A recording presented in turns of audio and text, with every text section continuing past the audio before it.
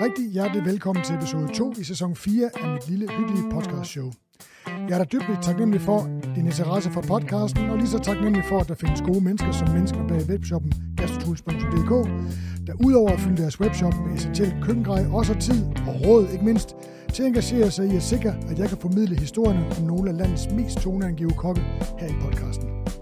Så hvad enten du er amatør eller professionel, helt grøn bag ørerne eller gammel i gårde, så giv gastrotools.dk lidt opmærksomhed, når du skal shoppe essentielt, holdbart og smukt køkkenudstyr til de rigtige penge. Men nu er det min gæst, der skal uforbeholden opmærksomhed. En stor velkomst til alle jer derude, der har valgt at lytte med på dagens episode af Kok og Kok imellem. Mad fylder utrolig meget i folks bevidsthed i disse tider, og dermed også på sendefladerne i aviser, magasiner og i særdeleshed på de sociale medier. Restauranterne, viden om kokkenes kreative frembringelse og den årlige Michelin-stjernefordeling. Jeg ved ikke, om nogen så den i går. Det var jo en stor ting. Det kan være, at vi skal snakke lidt med dagens gæst om det i dag. Men Michelin-stjernefordeling er i hvert fald blevet en hvermandseje, og noget mange følger intenst. Derfor er jeg, din vært Thomas Rode Andersen, bedst kendt som Rode, tidligere direktør og køkkenchef på Gårdhans Kælder i København, besluttede mig for at blive klogere på mit fag, og hvad der driver en ambitiøs kok. Jeg har inviteret nogle af mine kolleger, hvoraf nogle af mine allerbedste og ældste venner på en videnskabelig sludder om deres liv, karriere, færden som kokke i den allerøverste top af dansk gastronomi. Kok og Kok imellem er et hobbyjournalistisk podcast, og det hedder en podcast, Peter Faltoft, en hobbyjournalistisk podcast, hvor branche- og fagkendskab samt tætte personlige relationer spiller ind, når vi skal finde ind til hjertet af dagens kok. En kok, der på en eller anden måde har formået at være med til at drive den gastronomiske scene i Danmark frem til den status, den i dag har i verdenskøkkenet. Og overfor mig, der sidder der et menneske her, som jeg lige vil læse lidt op om. Du må ikke sige noget nu. Ikke fordi det er den store hemmelighed.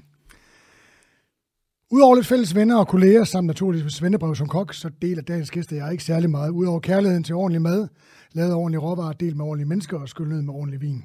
Hun er rundet af en lidt anden tidsalder end jeg, hvilket mestendels manifesterer sig ved, at hun helt har undsagt sig det dinosaurusdogme, som mit og mine samtidige kollegers virke, som kok til dels har været tynget af, og har i sit grebet tingene an på en lidt mere frisk og moderne måde, end jeg og mine samtidige formåede. Fris for sexisme, racisme, og med fokus på at inddrage alle de processer, der skaber en god arbejdsplads, med det formål at skabe et univers, hvor det er rart, spændende og givende at være gæst, og at være den, der skaber oplevelsen for gæsten. Dagens gæst har et meget anderledes og interessant CV, som har bragt hende, ja, sådan en er det nemlig i dag, rundt i verden til steder, hvor danske kokke normalt ikke tager hen for at dygtiggøre sig og søge inspiration. Blandt andet til Sydamerika, og faktisk blev hun hængende og hædret for sin indsats. Men det tænker jeg, at vi hører hende om i løbet af denne episode. Hendes køkken er dog ikke kun baseret på hendes latinamerikanske arv, men nysgerrigt, vidt forgrenet og inspireret af verdens køkkener, og så smager det røvgodt. Camilla, for det er selvfølgelig Camilla Seidler. Trebin.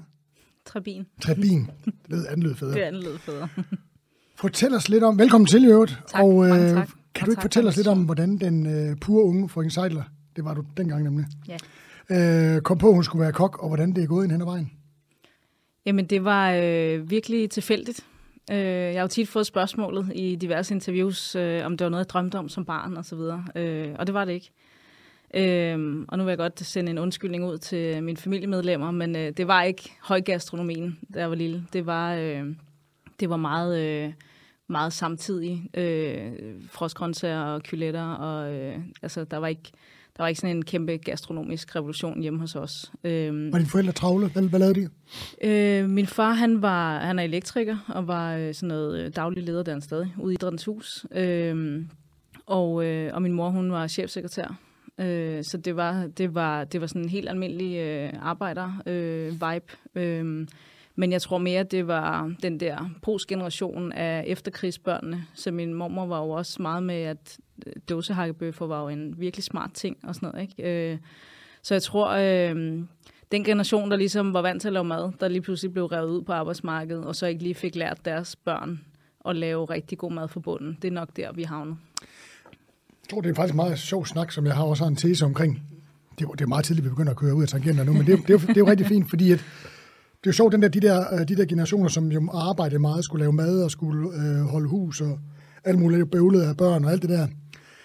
man kan jo godt forstå, at de gerne ville slippe lidt. Så kom der lige pludselig en støvsuger, og så var der færdigmad, der var lavet. Alt det der, man kan godt forstå det. Ja, men altså måltidskasserne i dag er der nutidens svar på at slippe lidt lettere for tingene. Nu er der bare lidt økologiske råvarer og lidt mere tanke bag, tror jeg, men det er det samme princip.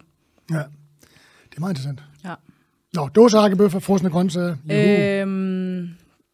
Og så efter gymnasiet, der vidste jeg ikke lige, hvad jeg skulle. Så jeg startede en lille butik, faktisk lige herovre på hjørnet, med sådan noget brugskunst og design, hvor jeg selv syede og strikkede en masse og solgte en masse ting, så folk kom ned om eftermiddagen og sagde, nej, den er flot, ja, men jeg kan sy en til dig til i morgen. Okay, perfekt.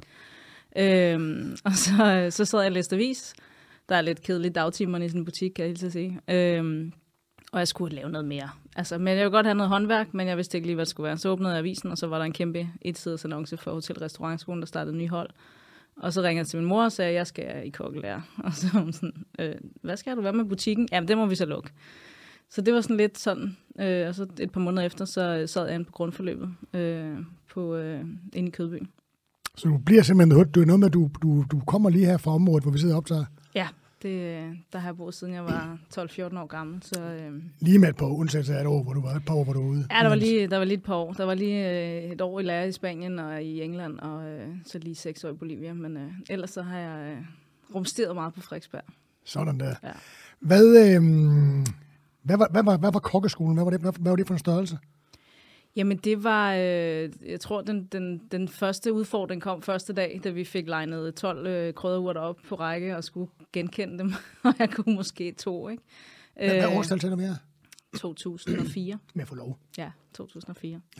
Ja. Og også lidt aldrende startede som 21-årig, hvilket var dejligt, fordi så kan man også lidt bedre måske sige lidt fra, og har måske prøvet lidt flere ting, som man ikke er sådan helt grønskolding, ikke? Det var i hvert fald godt for mig.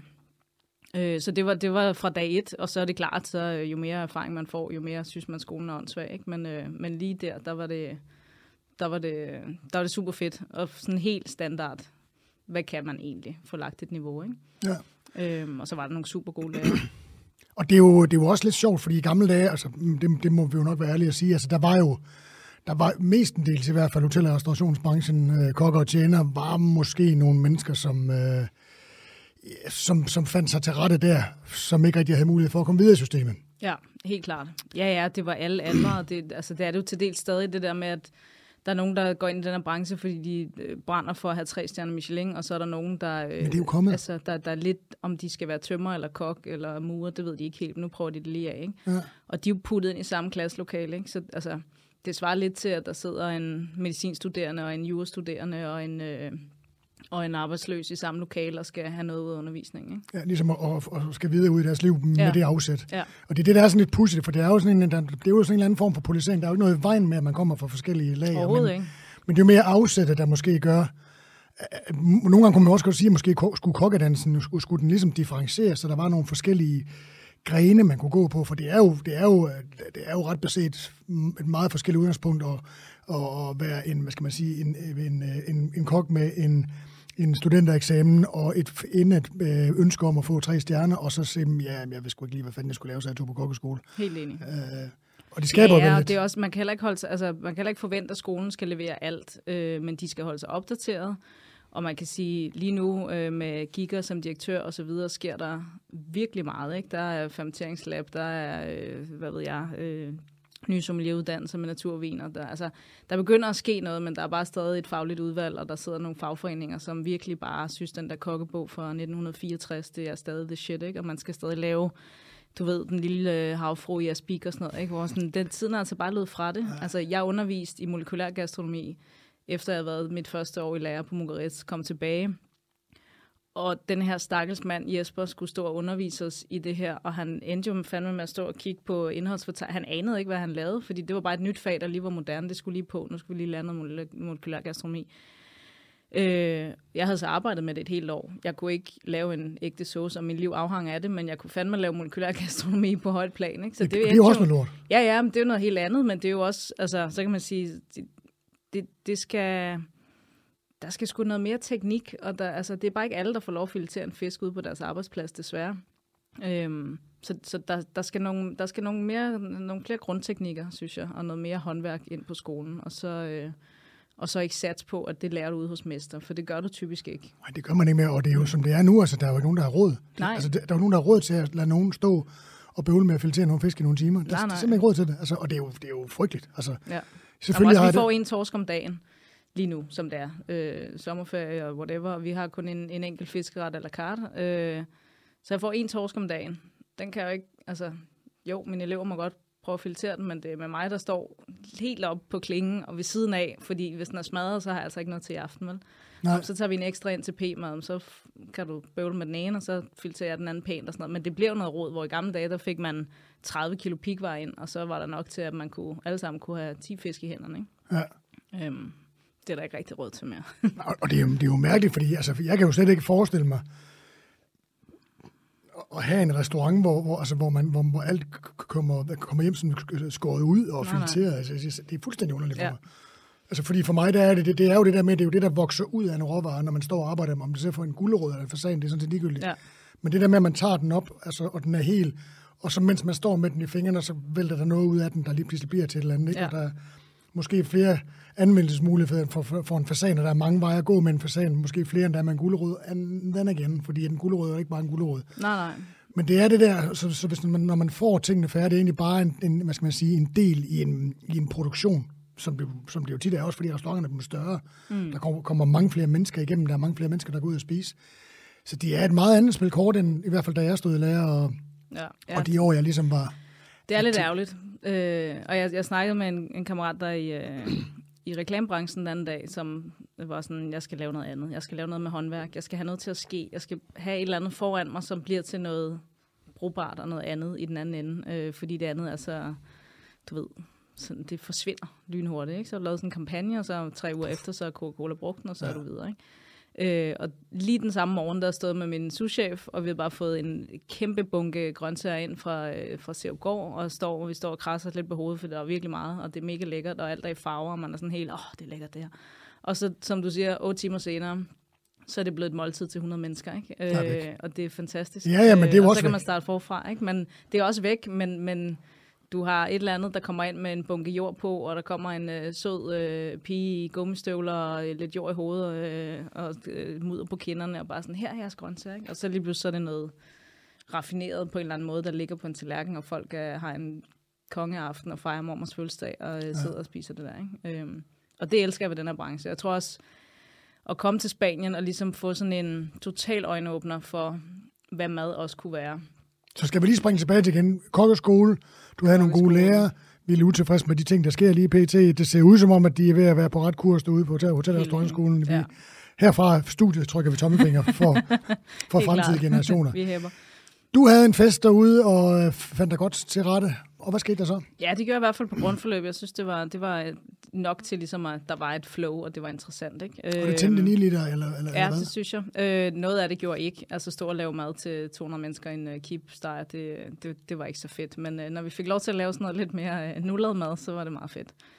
Der er jeg nødt til at spørge, altså når man tænker på restauranter, du arbejder på, og stå og lave en jomfrummerbisk i en gryde, der brænder på og sådan noget. Har du nogensinde prøvet at lave, altså bare lige et tip, sådan en hel kasse jomfrummer over en kipsteger, hvor der er plads til, du kan vende det hele rundt og bruge det af, det var ikke det, og flambere det med 2 hele flasker cognac. Kæft, det er fedt. Det var ikke det, vi lavede. Så kan jeg godt se det fedt.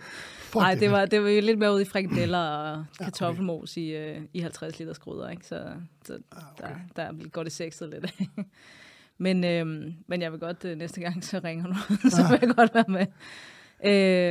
Jamen, så var jeg runner ude i Bella Centeret til det første Nordic Challenge, som jo var sådan et reklamefremstød for det nordiske gastronomi, kan man sige, hvor man havde inviteret 10 europæiske lande til at dyste i nordiske råvarer. Var det der, hvor Mikkel Morbjerg vandt?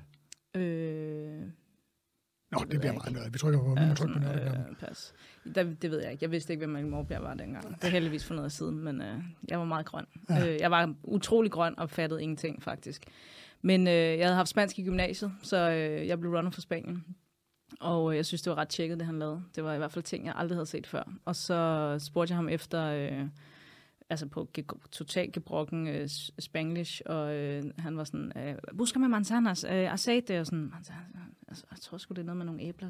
Jeg prøver at finde nogle æbler til ham, så, muy bien, og sådan noget. Okay. Og så spurgte jeg ham, om de manglede en elev, og så var han sådan, skrev en mail til ham her. Og så sendte jeg en mail med hjælp fra skolen. Der var heldigvis en, der snakkede super godt spansk i det der studiecenter der.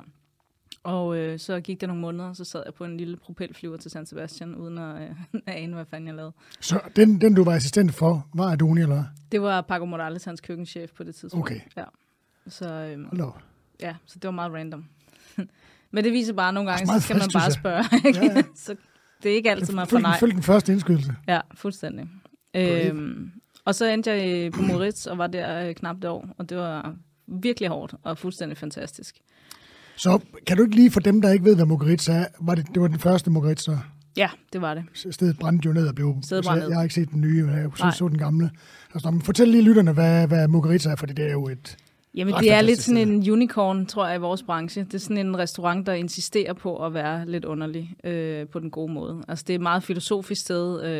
Andoni Luis Ardudi, som er køkkenchefen og ejeren, er jo et af de rareste mennesker i hele verden, men også et af de mest underlige og filosofiske, en af de mest underlige filosofiske kokke, jeg kender i hvert fald. Det hele, det er meget... Og du kender nogle stykker? Jeg kender nogle stykker, og han er virkelig underlig. Men det hele er meget sådan... Der er en lang tanke bag retterne, nogle gange for meget, men også interessant og inspirerende, og også måltid at have, fordi det kan virkelig provokere.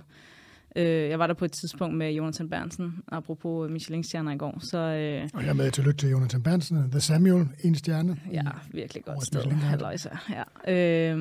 Og det, han var rasende under måltid, fordi han synes, det var så irriterende et måltid. Og han, det er bare ikke godt det her, det er bare, det kan kræfte mig.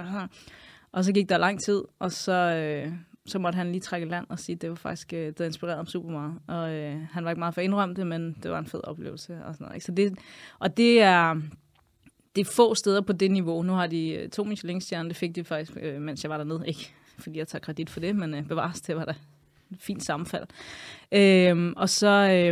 Og det der med, at en restaurant på det niveau kan provokere folk så meget til decideret at være sure på måltidet. Og det er ikke fordi, det er gået dårligt, det er ikke fordi, det ikke har været smagt til, det er ikke fordi, altså, du ved, det er ikke de der basale fejl, hvor sådan, der var prop i vinen, eller sådan. Det er bare et måltid, der kan provokere. Men han har jo også den der Adonis, den der, altså der er jo retter, som er designet til ikke at smage godt, altså i en eller anden forstand. Altså de i hvert fald, du ved, og jeg kender mange, der har været der, som er rasende og synes, det er det værste, de nogensinde har prøvet, ikke? Og jeg synes, det har været så godt, da jeg tror, jeg spiste 3 eller 4 gange, og den ene gang, det var en sommer med 3 måneders mellemrum, ikke? Ja. Hvilket faktisk var ret vildt. Så jeg synes, det var mega godt. Altså, der er måske nogle ting, man tænker, okay. Altså. Ja, noget af det er også sådan, okay, jeg skal sidde og slikke mig til lærken, fordi altså, du ved, den sidste ret er en kalveglas, fordi et eller andet og sådan noget, ikke? Men hvis man omfavner det, og man er til det, så er det fantastisk. Og netop, som du siger, nogen hader det. Og det kan jeg også godt lide, når man er sådan lidt outrær. Ja. Men restauranten var en gammel, altså det var jo ikke en gammel gård, men det var lavet lidt som man sad i en lade, eller... Jamen det var det, altså det var jo der var jo stadig en bondemand, der havde halvdelen af huset på det tidspunkt, da jeg var der. Der var stadig dyr inde nærmest inde i præbkøkkenet, ikke? Der hørte det stadig til som en gammel gård, og det ligger jo midt ud i ingenting. Altså nu er det selvfølgelig meget mere kendt, end det var i 2004, men det er... Altså, der var mange, der ringede, de var forsinket, de kunne simpelthen ikke finde det, og så var der andre, der havde hyret en taxa til at køre foran dem, for ligesom at guide the way, fordi de simpelthen ikke kunne finde det. Så der må man også snakke med restaurant, der har gemt sig godt, ikke? Ja. Så det er jo også helt, altså komme fra København og være vant til at gå ind i kødbyen, og så på det grundforløb, og så lige pludselig så står du ude på en lille bakketop i et eller andet landskab ude i Spanien, uden at ane, hvor du er, ikke? Og så træde ind i det køkken, og så bare se denne her ballet af ting, der bare spiller sammen, og folk, der nærmest danser rundt om hinanden, og ting, der bliver leveret og på små bakker, og sådan. Altså den der sådan fuldstændig, selvfølgelig var der også lorteservice, men du ved, når det bare spiller, så kan det altså noget. Hold kæft, det er flot at se 25 mennesker, der bare står og smadrer rundt for at levere de her meget, meget, meget sirlige små anretninger, ikke? Jeg tror, jeg må have været der i 6 eller 7, faktisk. Mm. Og på daværende tidspunkt havde jeg aldrig været på en restaurant. Der har jeg været på en del 60-stjerne restauranter, den var så ikke 60-stjerne, men det der med, at duften var designet, og der var ikke en detalje, der ikke var tænkt over. Nej. Altså, og hvad hedder han, restaurantchefen, der tog imod? Han var Rosetta. Fantastisk. Ja, han er helt fantastisk. Ja, det ved man stadigvæk er der. Ja, men han er lidt on-off, og så kører han deres bistro også. Ja. Crazy. Nå, det bliver meget detaljeret. Nu vi trykker på nøgleknappen. Ja. Men det må være noget af et møde, sådan at komme lige direkte fra skolebænken nærmest, og så ind i en af verdens... Ja, han har jo nærmest været på verdenskortet siden, ikke? Fordi det er sådan en restaurant, man kigger til. Hvad laver helt han klar. Der, ikke? Ja. Jo, det var helt... Men også altså den der... Jeg tror, respekten for råvaren blev virkelig banket ind i hovedet på mig på det tidspunkt, ikke? Når man står og ordner jomfruhummer, og Andoni kommer op og fortæller, at den her har haft et liv, og nu er vi så heldige at få lov at spise den, og den har 3 halespidser, og dem skal man sørge for at få med ud, og det gør man sådan her. Og, altså det der, hvor...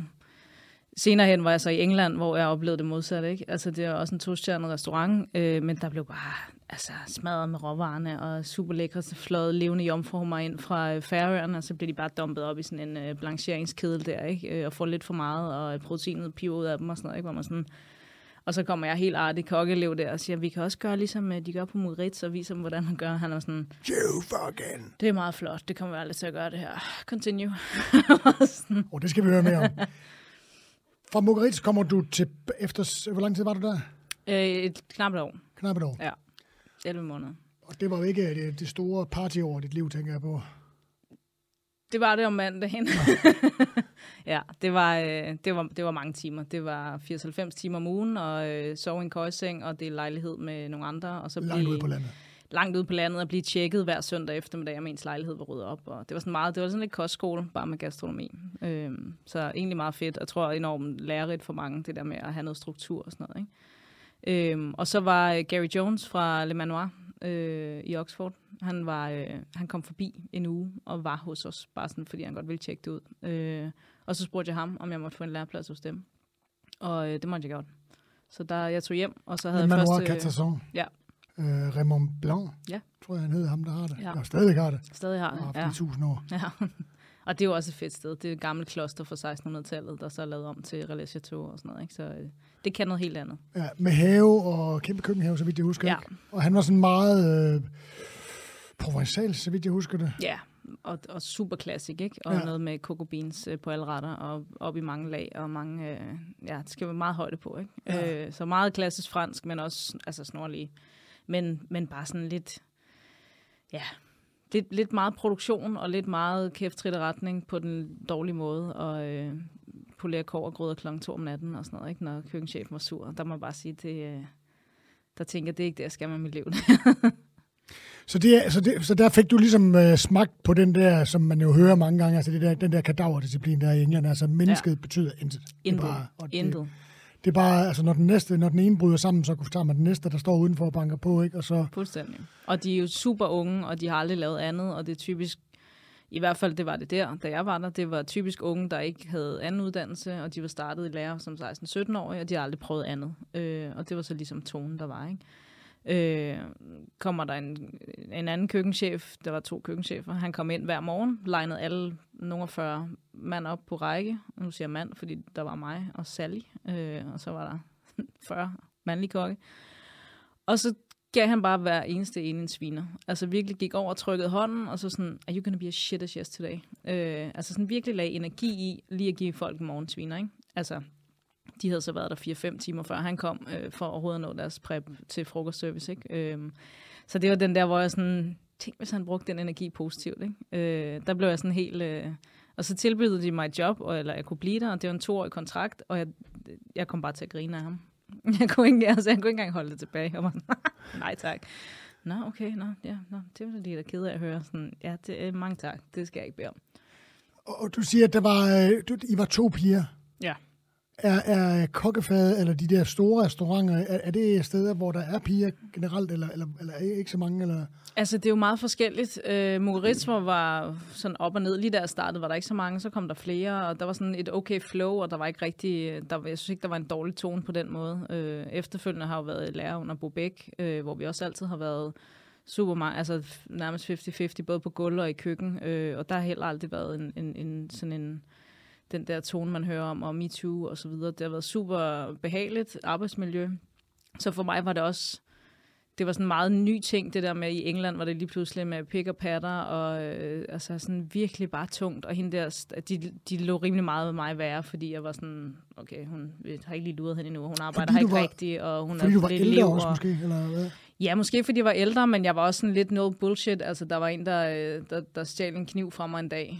Folk havde jo lås og slå på deres ting, fordi ellers så gik de stjælt fra hinanden og sådan noget, ikke? Og så kom jeg over, og så jeg min kniv ligge på et spækbræt, og så tog jeg den bare op, og så op i fjeset på ham der, og så var jeg sådan, hvis du drømmer om en dag at røre mine ting igen, så er du fucking så færdig.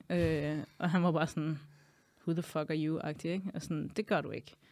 Og så var det ligesom, som om, at det rygte ligesom gled rundt i rækkerne, og så var der ligesom ikke nogen, der fuckede med mig. Men hende der Sally, hun blev altså bare, hun fik en over nakken, ikke? Og det var bare med alt, hvad de kunne, hele dagen lang, ikke? Så bare gå i det der miljø, hvor sådan det... Men kørte de på, altså var det sexistisk, det har jo selvfølgelig mange vinkler, var det sexistisk, eller var det mere ligesom at trykke på, nu laver jeg lige anførselstegn, det svage køn, var det den måde, det kørte på? Altså? Ja, det var sexistisk. Det var flyt din brede røv, og jeg kan ikke komme rundt om det med de store patter. Og det var virkelig sådan, det var alt, hvad der kunne være kvindeligt på hende, det skulle lige understreges, at det var forkert, ikke? Så mobbede de også hinanden. Altså, stakkels lille Stuart, han blev fandme væltet rundt af de der drenge, ikke? Og klynger af de der drenge, der væltede op på toilettet og lige skulle tage coke sammen, men der skulle gøres rent om aftenen. Og, altså sådan virkelig, hvor man bare bliver træt, ikke? Og være i det der miljø konstant. De gejlede jo også hinanden op, så det var jo sådan en uendelighedshistorie, ikke? Det bliver et eller andet mere, altså det forekommer jo mere, det bliver et eller andet mere at overleve. Hvor meget kan jeg tage? Det var ren overlevelse. I stedet for at sige, hvad kan jeg blive til, og hvad kan jeg få ud af det? Ikke? Altså. Ja, og hvor fedt kan vi have det, hvis vi lige... Altså man gik også og stjælte som plads for hinanden. Hvis der var 2 partier, der havde hakket skalotteløg, og man ikke kunne nå at hakke dem selv, så gik man bare over og tog deres container, og så fyldte sin egen skuffe op, ikke? Og det var også... Når du siger mand, så det gjorde du også? Nej, det gjorde jeg ikke. Nej. Jeg havde sådan nogle gode jobs. Sådan nogle... fyldt til laks og stod og lave lam og sådan noget. Ej, jeg fik mig fedtet rimelig hurtigt ind, så jeg kom også i klappen og anret og sådan noget. Så jeg var sådan, jeg er ikke så meget til det der. Må jeg godt anrette i aften? Og så Gary Jones der sådan, yeah, why not? Nå, fedt. Skide godt. Så. Men tror du det der med, nu spørger jeg igen, om altså det med at være ældre, du ligesom havde en uddannelse, altså du havde jo en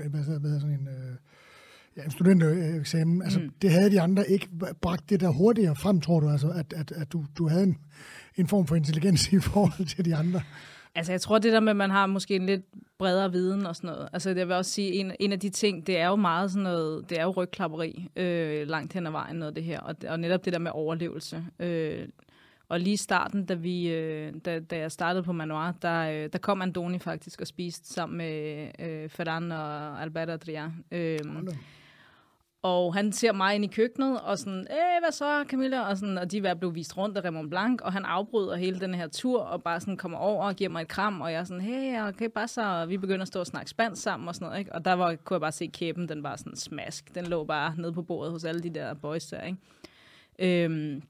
Og jeg tror, at sådan nogle øjeblikke er nok til sådan at være forvirrende nok for folk, til vi ved ikke, hvor vi har hende. Jeg tror ikke rigtigt, vi kan fuck med hende her, fordi hun kendte jo ham der, den vigtige kok fra Spanien. Så hun har formentlig gjort det godt der hun også. Har nok, altså sådan, der må være et eller andet, altså sådan, så, og det er jo typisk noget, hvor vi lader bare være det nemmere.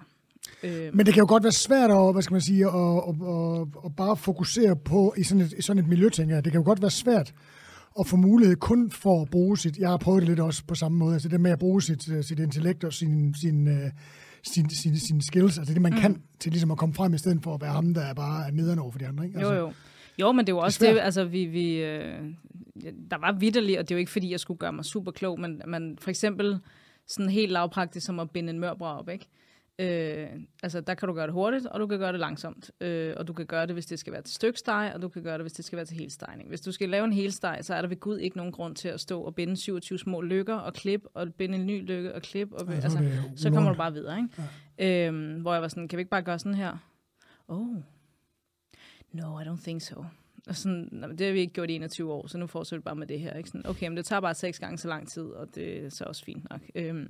Hvor altså der var bare et konstant nej. Så jeg tror også, den usikkerhed, og man kan sige, ham, der var souschef, har selv været kommet på et tidspunkt under samme køkkenchef, og selv vokset op i det der hierarki, så det er jo også sådan, lige så snart du får en post, så tager du den, og så kæmper du med næb og klør for at gøre det, og så skal du ikke være den, der kommer på gode idéer, og sådan, begynder at sige til Raymond Blanc. Men der er det jo, den intelligente jo tænker, altså den her cirkel, den skal jo brydes. Ja. Altså det synes jeg, jeg har været heldig at have haft nogle gode chefer, men der har også været nogen, der har haft nogle, i mine øjne, uhensigtsmæssige måder at gøre tingene på. Altså, når jeg endda bliver chef, så skal jeg kraftedeme ikke gøre sådan der. Ja. Og så alligevel slipper man jo et eller andet lort med sig. Det gør man jo helt sikkert. Men der er også bare ting, hvor man sådan, okay, super, men nu har jeg foreslået det, og så må de jo så sige nej, ikke? Lavede I nogle fede ting der? Altså lavede I nogle, for jeg kan da huske, de der bøger, der var nogle ting, som var rigtig fede. Det er super fede ting, og det var jo også, det var et super spændende køkken. Det var bare ærgerligt, at det blev overdænget med alt muligt forstyrrende, ikke? Hvad er du med derfra? Jamen, jeg tror, den der... Altså, organisationen i sig selv var jo forrygende. Altså, den måde, der kom frisk fisk hver dag, kød ind, helt dyr, altså forarbejdningen af hele fra 0 til 100, ikke? Der stod en morgenmadskok og kørte altså snorhammerne lige ex-Benedict, og hvad fanden han ikke kørt om morgenen der alene til de der gæster, ikke? Og man skulle bare ikke snakke til ham, fordi han var bare i sit moment, ikke? Og han kørte polerede sølvbakker, du ved, perfekte tjeneruniformer, altså hele den der orden omkring det. Er det så kaos bag ved scenen? Det var der ikke nogen, der vidste, kan man sige, vel? Men jeg vil sige, tanken om alle de dejlige råvarer, de så blev lidt maltrakteret nogle gange, og blev lidt smadret. Det er så, hvad det var. Men altså, niveauet kan man jo ikke. Er der en ting, en tilberedning, en ret, et element? Er der et eller andet, du har taget med, som du stadigvæk bruger, som du tænker, okay, det lærte jeg over hos... Hovedsageligt pastry-delen.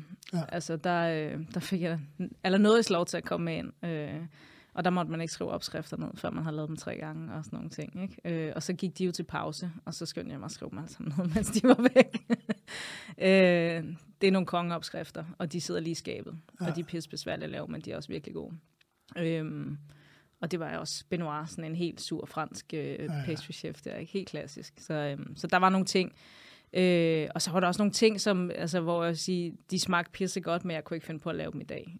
Altså vi lavede, hver morgen lavede vi en tomatjuice på 60 kilo cherrytomater og en kasse fennikel, og så blev det halveret og hængt op i laner til dagen efter, og stod bare dryppet ind i boksen.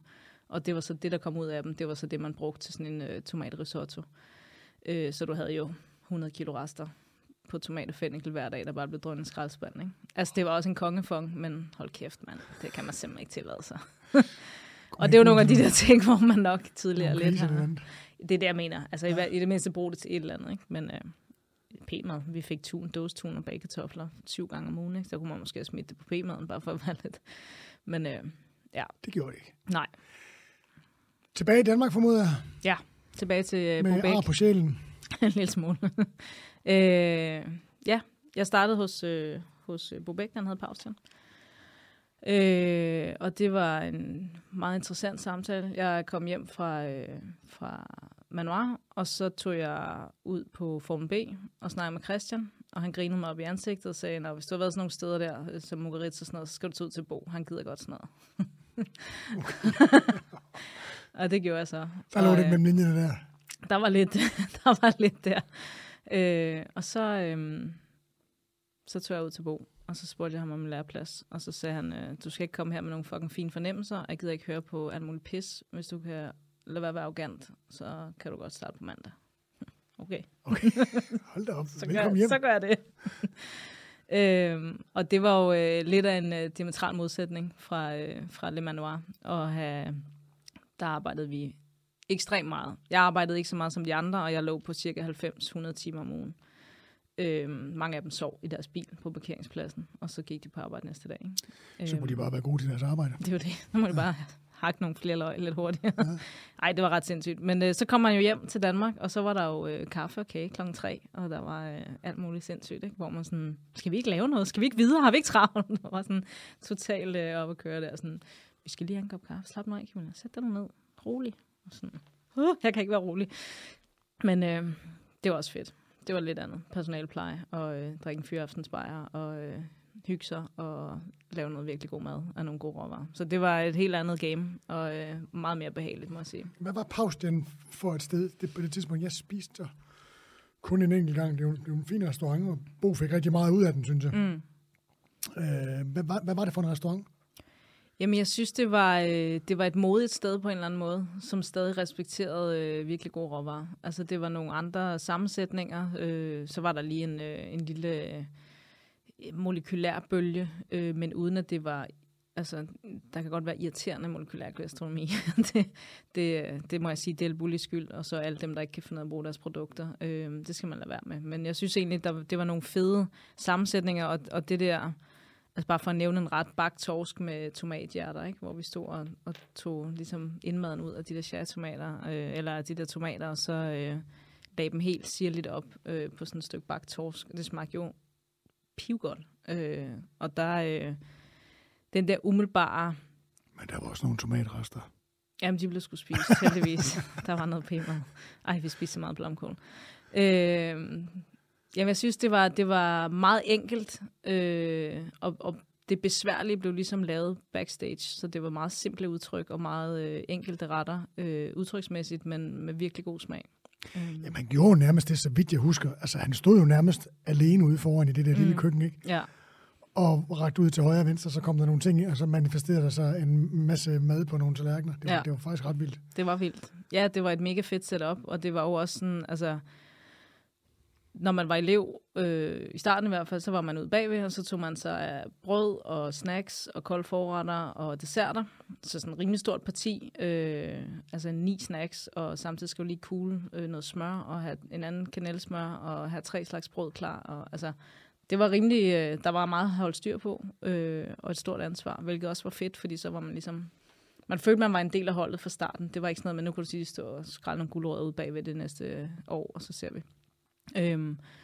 Og så efterfølgende kom man jo så ud til Bo, og så kørte med på det varme, ikke? Så det var sådan en fed ballet af lige pludselig. Også fordi, at det var så adskilt et køkken, så lige i starten, så du fatter jo ikke andet, end at du bare skal styre på din egen mise en plads og din egen station. Og så sidde til den der skide kaffepause der, og så sådan, hvad har vi egentlig på det varme kort, Camilla? Fuck. Jeg ved det ikke. Jeg ved, der hænger noget lam nede i boksen. Så det var også en god måde hele tiden, og sådan, så skulle man stille sig op på række, og så havde Bo virkelig mange puréer i sprøjteflasker, og så skulle man dufte sig frem til, hvad der var i flaskerne og sådan noget, ikke? Så der var nogle fede ting, som var meget bobækske. Men apropos bobæksk, så er det jo, altså han er det der fantastiske ved Bo, det er jo, at han gør jo tingene på en fuldstændig anden måde, og nu har jeg jo faktisk kendt ham. Det er jo faktisk en af dem, jeg kender. Bo er jo en af de kokke, jeg kender længst tid faktisk. Jeg har haft, han kom jo til mig, faktisk mens han stod i lære på Krogs Fiskerrestaurant. Ja. Og kom over, altså tror jeg 3. gang, han var der havde en tegning med, hvordan vi skulle bygge køkkenet om, når han startede som ungkok, hvor jeg stod bare og kiggede på ham. Jeg kunne ikke engang sige noget. Nå. Så han har altid haft han har altid været sindssygt dygtig til at lige steppe om bag ved det hele, og ligesom sætte rubricere tingene ind i hans hoved, på den måde, han synes, det skulle være, ikke? Altså, helt klart. Og han på konkurrencen, han fik jo stegen, ikke? Og altså for dag 1, altså lavede han, jeg lavede jo sådan nogle 1000 tingsretter, det lavede vi stadigvæk meget sjov med, fordi jeg tør jo ikke som Bo lade 3 ting være på en tallerken, og så stille mig tilfreds med det. Jeg har prøvet, og jeg har simpelthen så svært ved det. Ja. Og han er jo iskold, og han har gjort, altså den mad, han laver, eller nu laver han ikke så meget mad lige pt, men ja, det gør han så stadigvæk, men til venner og bekendte og hans søde kæreste. Men altså, han har jo haft den samme måde at lave mad på hele tiden, hvilket er ret fantastisk, han ikke ligesom har lavet om på det. Ja. Og det lykkes jo et langt stykke hen ad vejen for ham, ikke? Altså. Helt klart. Jamen, jeg synes, det er en super fed måde at lave mad på, og det er jo også noget, hvor altså, jeg kan se, når vi laver nye retter, for eksempel på Lola, så er jeg jo også sådan, vi er så nødt til at tage noget af det her lort af. Jeg gider ikke have alt det der på, og vi skal stå og anrette 17 elementer. Så det kommer altså nej, det skal smage sådan her, men så må du lave det med 3 ting. Og så står kokken sådan helt bleg i ansigtet, og hvor fanden skal jeg få det til at smage det der? Så jeg kan rigtig godt lide tankegang, og det gør jo også netop, at du kan, altså på Geist for eksempel, efterfølgende, hvor jeg også var videre med Bo, der, det var jo relativt få råvarer, man havde i skufferne til Altså på guides? Til 300 kuverter, ikke? Ja. Altså, der var store mængder af det, men det var jo sådan noget spinat, salturt, stikkelsbær, og så lidt revet høst, ikke? Og så havde du en ret. Og super lækker ret. Og det er sådan, altså, det er de færreste, der kan se den der sammenhæng mellem, også hvis jeg havde en periode, hvor hvis det er cool, så smager det godt sammen, og altså sådan alle de der ting, hvor man sådan, okay, nu bliver det underligt det her. Men det virker bare tit, ikke? Så... Ja, man kan sige, nu hvor du er med begge steder, altså så det, nu kommer til at handle om Bo igen, altså hvad sker der? Det der var det sjove ved det var jo det der koncept med det der helt, altså de der 3 elementer, det var det jo ikke helt, men det var det lidt alligevel. Ja. Altså det virkede jo sindssygt godt på Guys, hvor der lige pludselig var 230 gæster, ikke? Fra at være, hvad var der på pausen? 40? Ja, 20, 30, 40, ja. Og så op til at køre 200 mere. Mm. Og ja, og mange af retterne tog vi med videre, ikke? Hvor man sådan, det kan vi sgu ikke køre til. Jo, det kan vi godt.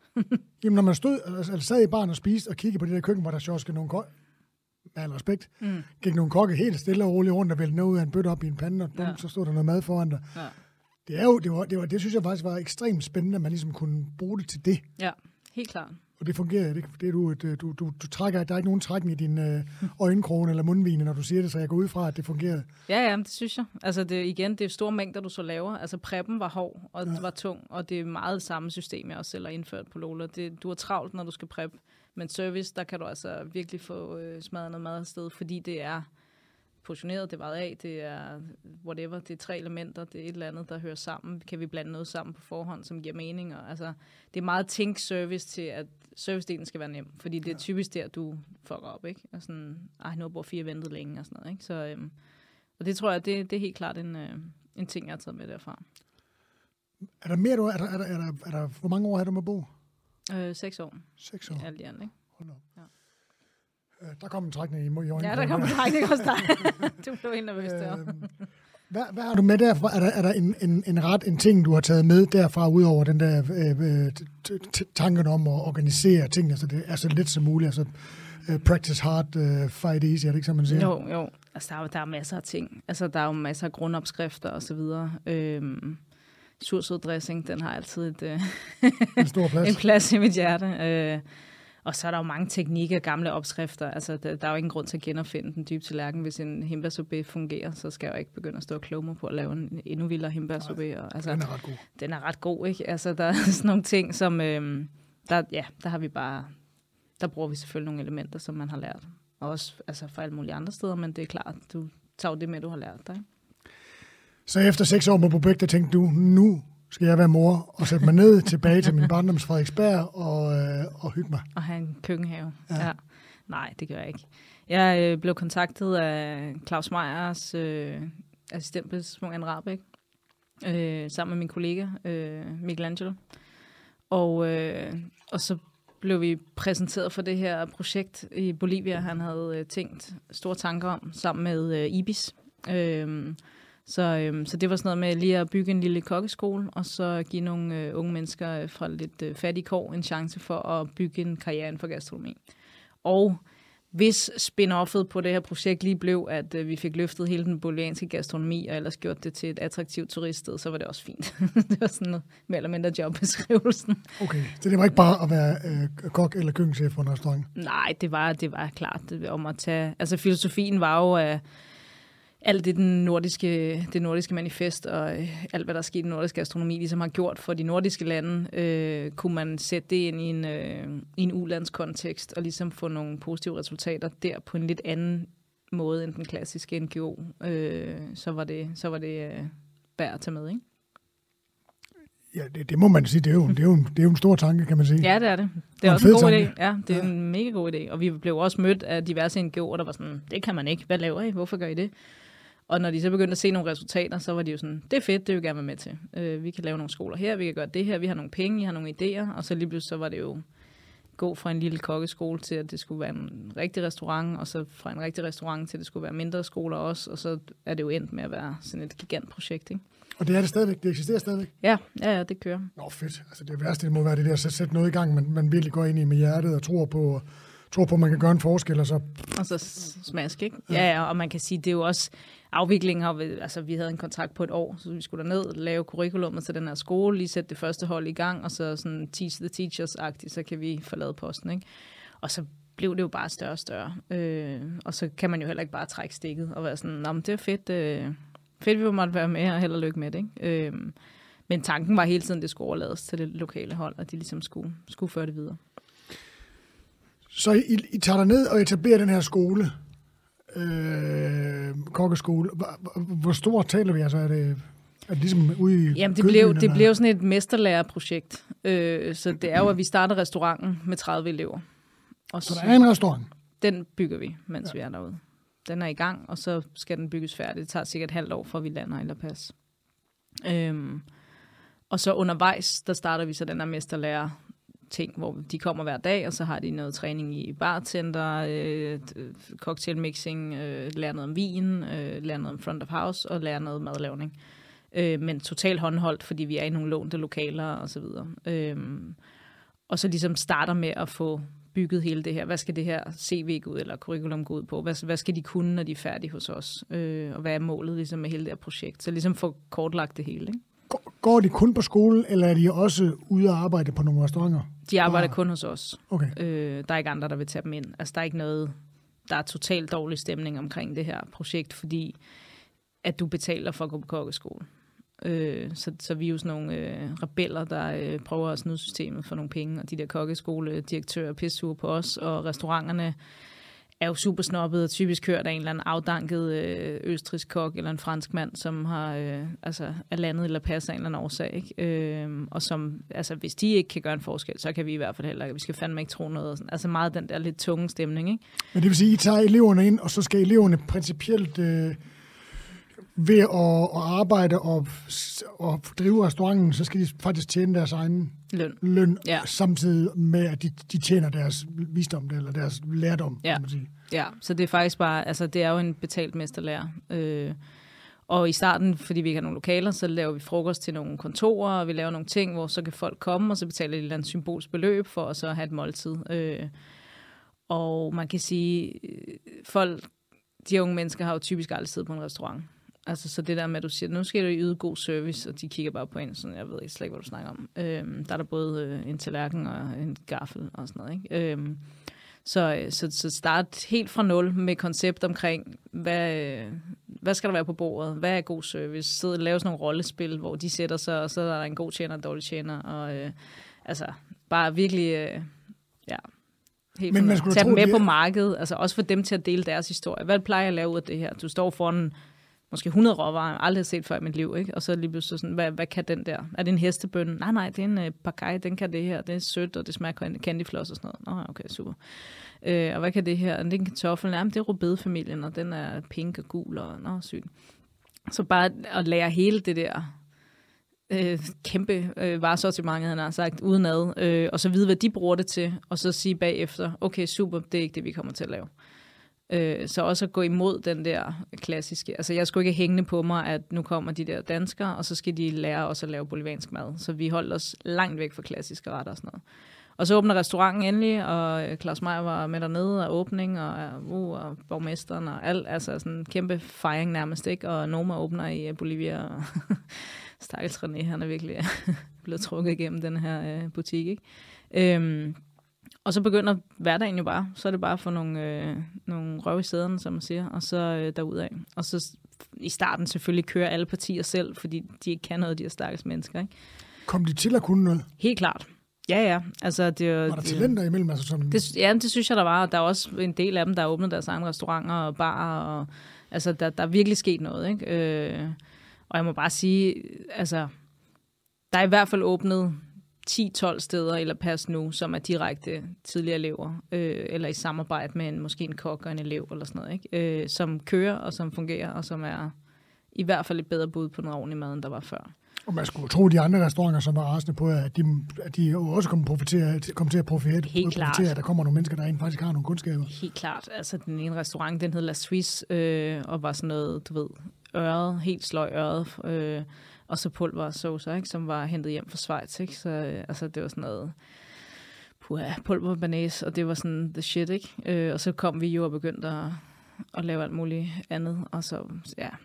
Men stemningen vendte, og lige pludselig ville de meget gerne have vores medarbejdere, de ville gerne ansætte dem, og så der skete ligesom noget, ikke? Så det var den der sive-effekt ud i samfundet.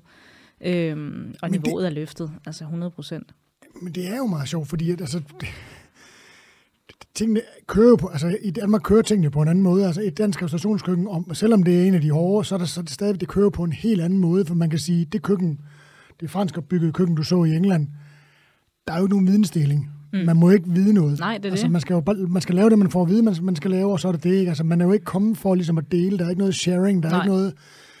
Og det er jo det, jeg synes, vi har været så, og det er det, jeg er fuldstændig sikker på, at dansk gastronomi, det sted, vi er nået til, det er jo, fordi vi kan finde ud af at hjælpe hinanden, og ikke er misundelige. Ja. Altså, og godt kan unde hinanden, at tingene går godt, ikke? Jo, men også altså det der med sådan, jeg har en super god producent på det her. Nej, hvor fedt, det her let efter, må jeg ikke få hans nummer eller hendes nummer? Jo, selvfølgelig. Altså du ved, hvor det nærmest en hemmelighed. Hvis du havde fundet en lille økologisk producent, så var det bare om at holde fast på hvor sådan, hvad er det, I snakker om? Det skal være til de andre. Ja, men det er også, du er ikke dygtigere end din dårligste elev, vel? Altså sådan, du efterlader dig også noget, og jo mere du kan proppe viden ind i hovedet og lærdom ind i hovedet på de her unge mennesker. Altså jo federe er det da, når en elev står og får en guldmedalje, er det da federe, end at de er chok i klassen, fordi du ikke har givet at lære dem noget, ikke? Ja, præcis. Så det er en total underlig tilgang til tingene. Men sådan foregår det jo i den langt største del af verden, ikke? Altså, jo. Det er sindssygt ærgerligt. Jeg var til et event et eller andet sted, hvor der var en meget, meget berømt indisk kok, der var inviteret, og så han havde sine egne assistenter med, hvilket også er fint, det har man tit, som han så valgte at sende ud af køkkenet, når han skulle lave sine krydderiblandinger. De måtte ikke se, hvad han lavede. Der var ikke nogen, der måtte se. Han skulle være alene i det her køkken. Ikke? Jeg var sådan, oh my god. Altså sådan, det dør med dig. Altså, hvorfor vil du ikke lade det fra dig? Det er da federe, at du er verdensberømt for at have 10 kokke, der kan virkelig god indisk mad. Ikke? Det var ikke en ting. Han skulle være alene. Men man skal også tænke på, at de lande, der de er så store, at man er nødt til, at hvis man gerne vil lidt op ad stigen, ikke, så er man nødt til at hakke sig vej op. Ikke? Jo, helt klart. Men det er bare ærgerligt. Det er en anden tilgang i hvert fald. Ja. Det går kraftigt med langsomt det. Det er lang CV, du har. Jamen, hvor meget lærte du selv om det, hvad skal man sige, det sydamerikanske, det bolivianske køkken? Altså, man er jo selvfølgelig nødt til at sætte sig ind i, jeg formoder, at jeg gik ud og spise lidt mad en gang imellem, når jeg havde en fridag. Altså, hvor meget har du det selv under huden? Altså, og kan Jamen, det har jeg super meget. Altså, jeg kan lave det meste, og Bolivia, vil jeg sige, er jo et sted, hvor det stadig er ret økonomisk udfordret, hvilket vil sige, det er først nu her, de seneste par år, der begynder at blive bygget en middelklasse op, der har råd til at gå ud og spise. Så man har jo spist meget landligt, eller hvad man skal sige, gryderetter og lange tilberedninger og sådan noget. Så vil jeg sige, det bolivianske køkken som sådan er egentlig relativt nemt at overskue. Men det er selvfølgelig, der er jo mange zoner. Der er Amazonas, der er højlandet, der er altså flere tusind meters højdeforskel.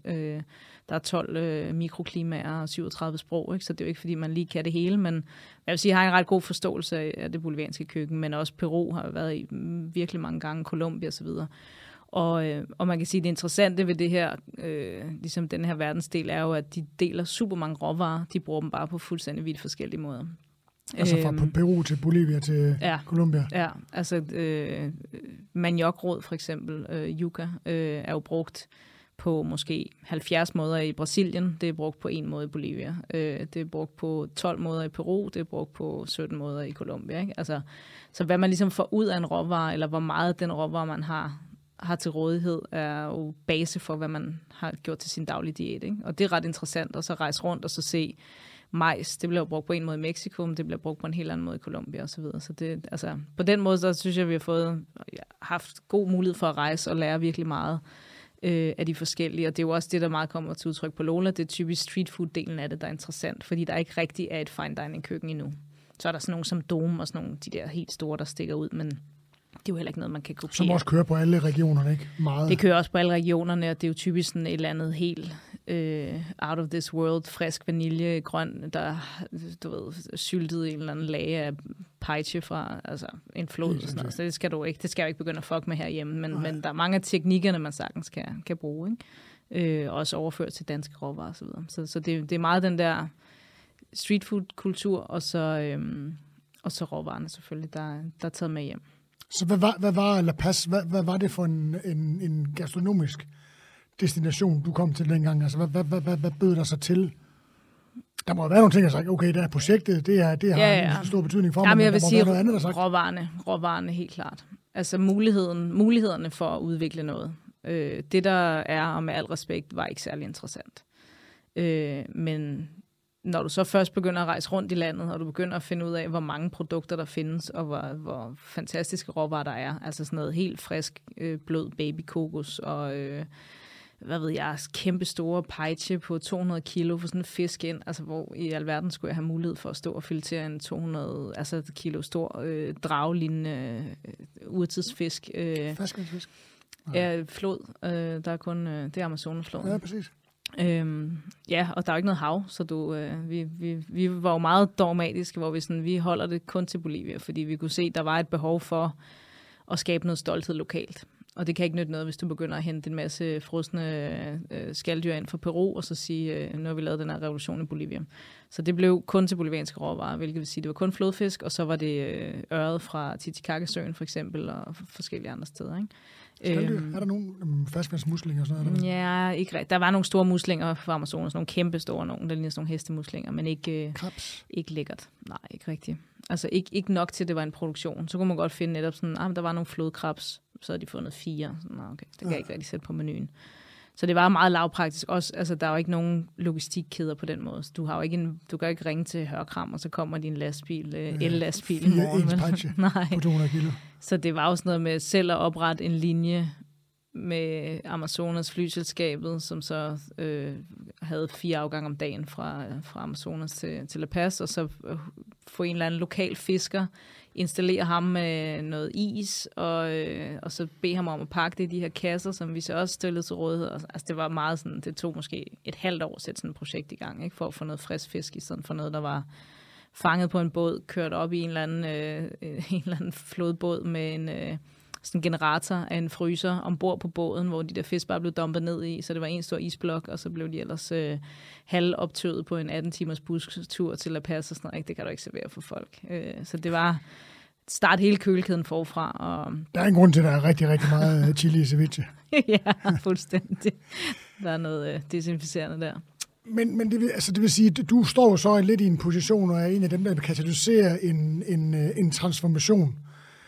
Lidt som den, der er sket i Danmark. Fordi i Danmark, gastronomien var jo fin, og da franskmændene kom op, og der skete nogle ting, men det gik jo ikke hurtigt på den måde, som det er gjort efter det nordiske manifest, ligesom i hvert fald en tid efter, hvor man ligesom sagde, nu skal vi finde ud af, hvad det er, vi har her, og ære og dyrke, og få det bedste ud af det, i stedet for at stå og importere languster og trøfler og alt muligt andet. Som jo også har haft en betydning, for det var ligesom at få flere folk til at interessere sig for gastronomi. Jeg skal snakke med Daniel her efter dig, så det blev lidt anden vinkel, fordi jeg kunne jo godt se, hvor hurtigt det er gået, efter man ligesom begynder at koncentrere sig om det danske, frem for at bare tage det franske med op og udvikle det i en eller anden grad, ikke? Jo. Så det samme er vel, der sker det der med, ligesom man får en gastronomisk identitet. Enig. Det er ligesom det, der ligesom får tingene til at accelerere, ikke? Jo, jeg tror også, det skaber også, det piger ligesom kreativiteten. Altså kig nu på dine råvarer, kig nu, hvad du har, i stedet for at kigge til, hvad Peru har, eller hvad Frankrig har, eller Italien har.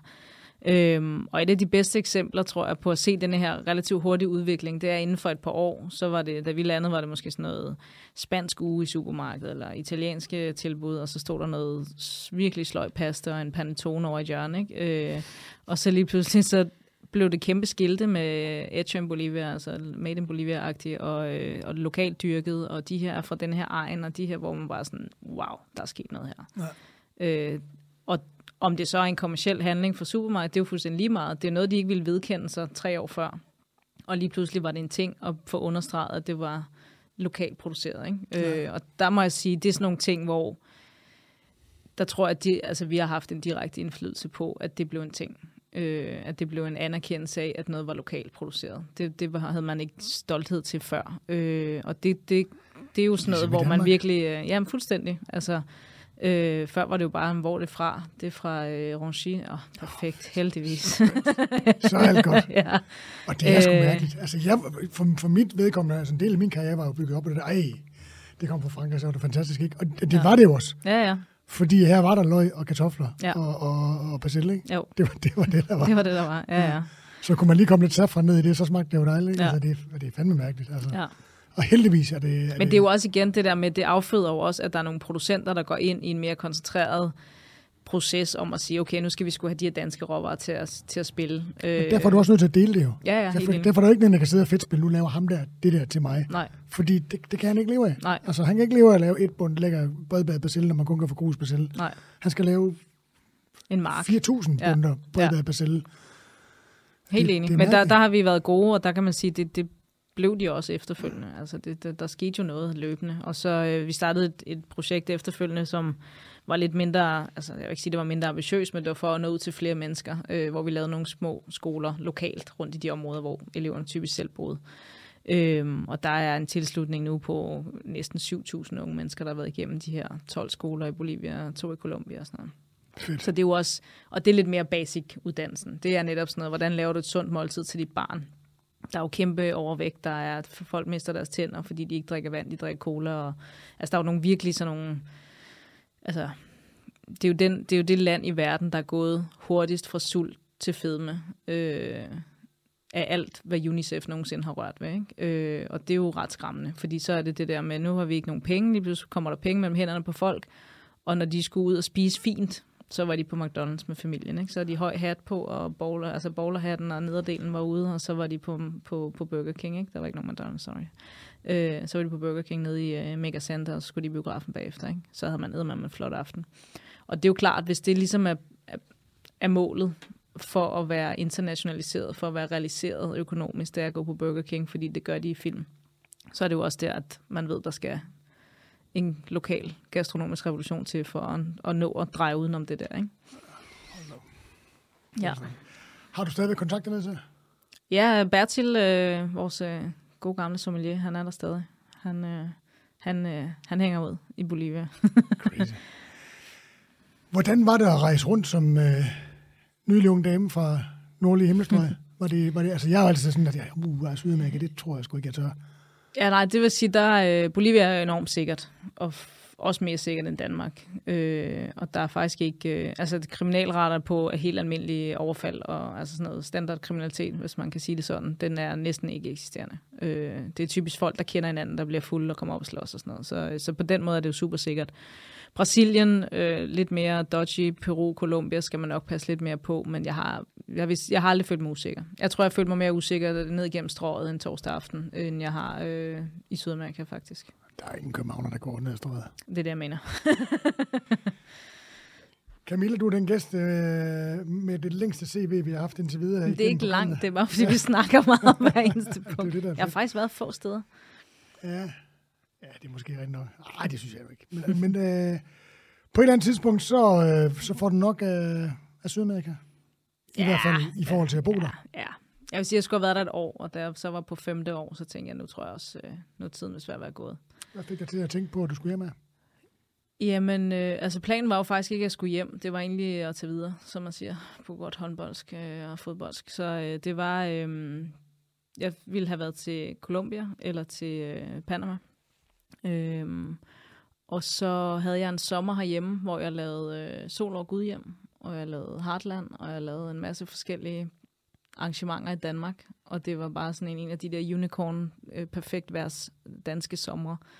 Og så tænkte jeg, der er sgu også meget lækkert derhjemme. Og det fungerer, der er sgu offentlig transport, og du ved, der er alt muligt sindssygt. Der er friske råvarer og sådan noget. Så der var orden også? Eller? Ja, der var orden, og der var ikke, altså jo, selvfølgelig er der masser af totale dodgy aftaler, der bliver lavet i krog her og sådan noget, men der er ikke den der åbenlyse korruption, så hvor man bliver træt, fordi man ved, at der er nogen, der prøver at tage røven på en konstant, ikke? Altså det der med at sætte dig ind i en taxa, og så vide, at turen skal koste 8 kroner, når du kommer frem, så er 15. Den skal ikke koste 15, den skal koste 8. Nej, men du får 8 kroner, fordi du skal lade være at snyde mig, bare fordi jeg er udlænding, og fordi jeg har lyst hår, og sådan, så kan man komme ind i sådan en hel diskussion, ikke? Så til sidst blev det bare tungt at være, fordi man konstant føler sig taget i røven, ikke? Hvor jeg har været her i næsten 6 år, jeg ved godt, hvad det skal være, lad være at snyde mig. Og så lige skrue op for den lokale dialekt, ikke? Så de også var sådan, hvad fanden er hende der, hvorfor kan hun mit sprog, ikke? Og det bliver bare trættende til sidst. Så det var sådan en blanding af det hele. Lande i sådan en dansk sommer, der virkelig kan noget, og så samtidig være sådan, okay, nu, hvis jeg skal videre, så er det også nu, ikke? Og jeg vidste fra starten, at Bolivia skulle ikke være mit hjemland resten af livet, så det var også noget med at sige, okay, nu er tiden kommet. Og så blev det Danmark i stedet for, fordi det er jo dejligt, og der er hyggeligt på Frederiksberg, ikke? Og ikke så mange, der prøver at hostle. Rent. Nej, ikke lige så mange i hvert fald. Nej. Hvad tænker du så? Så står du i Danmark lige pludselig med blomster i håret og har været på Heartland Festival. Og... Jamen, så får vi jo kommer ind i en lidt lang proces med at få afviklet det dernede og få overdraget til det lokale hold og så videre, og få flyttet alle mine ting hjem i en container. Og så kommer jeg til Danmark, og så starter jeg hos Food Organization of Denmark, ude hos Pelle. Ja, det er rigtig med at tage rundt. Ja, og så var vi lavede sådan en rejsehold. Brandbæk var med også, ikke? Jo, han var med på et tidspunkt, jo. Ja. Og det var basically bare at tage rundt til forskellige restauranter rundt i Danmark, og så hjælpe med lidt inspiration. Også måske nogen, der var lidt meget fast i frityrbrønden, og så prøve at inspirere til lidt mere lokale råvarer, lidt mere friske råvarer, og lidt mere hjemmelavet mad. Det lyder som et mega spændende job. Det var et fedt job, og det var super hyggeligt. Hvor kom pengene fra? Jamen, det var noget kommunalt, noget regions, finansieret. Så man kan sige Region Vestjylland, eller hvad hedder sådan noget, Nordjylland og så videre. De var inde og ligesom bede Food om at tage kontakt til nogle steder, som kunne være interesseret i at få en sådan en inspirationsdag. Altså sådan lidt virkelighedens kniv på struben, faktisk. Kniv for struben, uden at tjene de penge, på begge tjent, vil jeg sige. Så satans også. Ja. Men forhåbentlig gjorde så en større forskel. Det ved jeg ikke. Der var også noget grydestegt blomkål. Det kommer jo bare ikke udenom, smager godt. Så, men det var en fed proces. Og så var jeg havde lovet mig selv, at jeg aldrig skulle have en restaurant igen, fordi det var lidt... Jeg lige afslutte den her, fordi det der med at tage rundt, jeg har jo lavet nogle konsulentjobs og sådan noget også, ikke? Og det er jo mega fedt, men jeg kunne forestille mig, at du har haft det sammen, det er voldsomt frustrerende, fordi hvis jeg kan ikke forestille mig med det kendskab, jeg har, der er ligesom så udgangspunkt i mine egne tanker omkring det. Altså, når man laver sådan noget, når du står med en restaurant over i Vestjylland, og kan se, at de har et potentiale i forhold til et lokalt køkken og nogen. Du ved, der er en, der laver hvidkål derude, og du ved, der kommer nogle fisk ind ud fra vandet, ikke? Altså, så kan jeg ikke forestille mig andet, end at du laver et menukort og laver en seance med de her mennesker på den her restaurant, som du vil elske selv at lave. Helt klart. Og så kommer tilbage 14 dage senere, ikke? Og så tænker man, det var ikke det, det var ikke det, vi har lavet, og det var ikke det, vi aftalte. Altså, jeg synes, jeg lærte meget hurtigt, at man skal ikke have flere ambitioner, end folk selv har. For det kommer simpelthen ikke til at lykkes. Så hvis du er et sted, hvor for eksempel, at det bliver betragtet som at købe en Hellmann's mayonnaise, og købe nogle frostrejer, tørre op og blande sammen, og så har du lavet rejesalat, så kommer du ikke derhen, hvor de selv skal stå og fange rejerne, pille rejerne. Så kan du sige, så skal de lære at røre en mayonnaise måske. Og så skal den måske have lidt citronskal, så det bliver lidt lækkert, og så skal der måske også hakkes en lille urt i, og så har du allerede rykket dem så meget, at så tror jeg ikke, du skal forvente meget mere. Så det var meget mere, og det vil sige, det er min tid med at rejse virkelig meget i Sydamerika.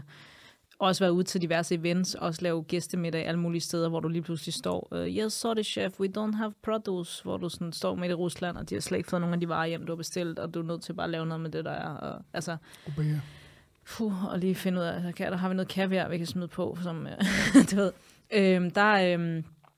Der tror jeg har lært at forventningsafstemme på sådan et virkelig højt plan, hvor at man er nødt til at møde folk, hvor de er. Men det er pisse frustrerende. Man sådan, kom nu for helvede, så er det ikke svært. Har man lyst til at sige, men så... Og så laver man noget andet. Er der noget, der hænger ved derude?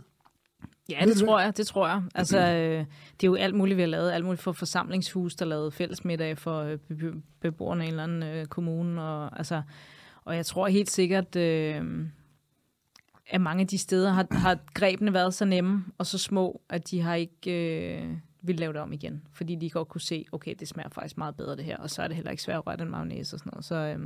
Så jeg tror, hvis man holder det på det niveau, i stedet for at tro, at man skal komme og revolutionere hele biksen, for det kan du ikke på en uge, eller 14 dage, eller en dag. Nogle gange har vi været et sted en dag, kommet tilbage 14 dage senere og fulgt op. Og så har det kørt måske 90% i forhold til det, man havde aftalt, der skulle ske, og så er det egentlig sådan, okay, super, så kører det, ikke? Men det er altså... Ja. Svært. Det er svært. Ja. Det er hårdt. Men det projekt, det kører ikke mere? Jo, det gør det. Nå, okay. Det lyder spændende. Ja. Godt. Og så var du i gang med at sige, at du havde ikke regnet med, at du skulle have din egen restaurant. Ja, jeg synes, Gusto var lidt af en mundfuld at have med så mange mennesker at gøre. Altså, vi endte jo med at mellem Meltingpot-fonden og skolerne og alt muligt, så endte vi jo på 80 medarbejdere, ikke?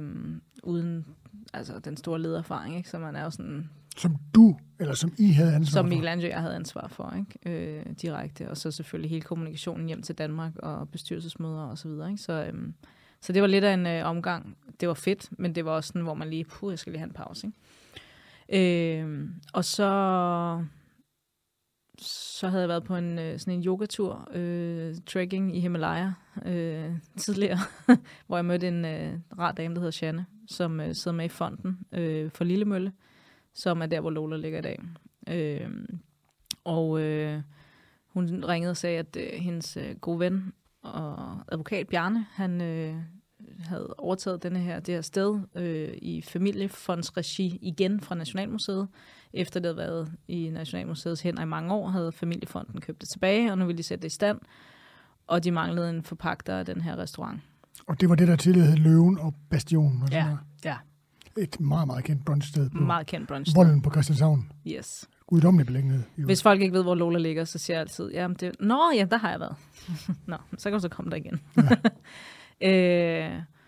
Og jeg var sådan, ellers tak, jeg skal ikke røre ved det. Om vil du ikke bare ud og se det, så kan det være, du kan anbefale nogle andre. Og så var vi ude og se det her sted, og det er jo et vanvittigt sted. Og det ligger jo det er jo sådan en oase midt i byen, og træer og buske, og du kan høre en lille fugl pipe og sådan noget, ikke? Og så var jeg sådan, okay, det skal jeg lige tænke over. Giv mig lige en dag. Og så var vi sådan, okay, det kører. Vi trykker på knappen. Så havde vi en aftale. Så var vi i gang. Fedt. Så måtte jeg ringe til Pelle og sige, ligesom til min mor, sorry chef, jeg skal lave en restaurant. Men så det var det. Så var vi i gang. Og hvad var tankerne bag Lola? For jeg går ud fra nogle af de her, det er jo svært at... Ja, det ved jeg ikke, om det er, men det er jo nærliggende i hvert fald, at de tanker, du har gjort rundt omkring på dine rejser, det ligesom skulle udkrystalliseres i et restaurantprojekt, formoder jeg. Helt klart. Altså, pointen kan man sige, var helt fra starten at sige, det skulle ikke bare være en restaurant, og det er jo nemt nok at sige på tegnebrættet, men der skulle være en ordentlig tone, og det skulle lykkes os at lave nogle fornuftige arbejdstider, og det skulle være et sted, der var velkommen folk, hvis de havde børn. Og, altså, du ved, vi skulle fandme prøve at være lidt anderledes, eller i hvert fald gå så meget imod, at det kan ikke lade sig gøre som muligt, ikke? Og det var pointen fra starten. Og kunne der komme lidt socialt projekt ind over med at få nogle unge mennesker i arbejde, eller lave nogle konsulentarbejder på siden, hvor man ligesom fik folk enten interesseret i gastronomi, eller fik mænd på arbejdsmarkedet, eller fik, bare brugt gastronomi til at måske at gøre noget federe i deres hverdag, så var det også ligesom et af målene. Hvordan gør man det? Jamen altså man kan sige, en af vores medejere, Mette, har arbejdet for Claus i mange år. Claus Meyer, vel at mærke. Og har været indover som køkkenchef for fængselsprojektet. Han lavede Vridsløs Lille, og har senere hen været i New York, i Brownsville, og stå med de her gangster, unge mennesker, og de skulle lige lægge deres pistoler, inden de kom ind og fik undervisning i køkkenet, ikke? Så vi har kørt sådan en sideløb med mange af de ting, vi har lavet, og er begge to fascineret af, hvad gastronomi kan, og hvad den kan omfavne i forhold til at få mennesker, der måske ikke er har super nemt ved at komme ind på arbejdsmarkedet, til egentlig at blive forelsket i det her fag, og gerne vil dygtiggøre sig inden for det, ikke? Og som du selv startede med at sige, det er sådan lidt en blanding af utilpassede mennesker, der finder sammen om en eller anden råvare, ikke?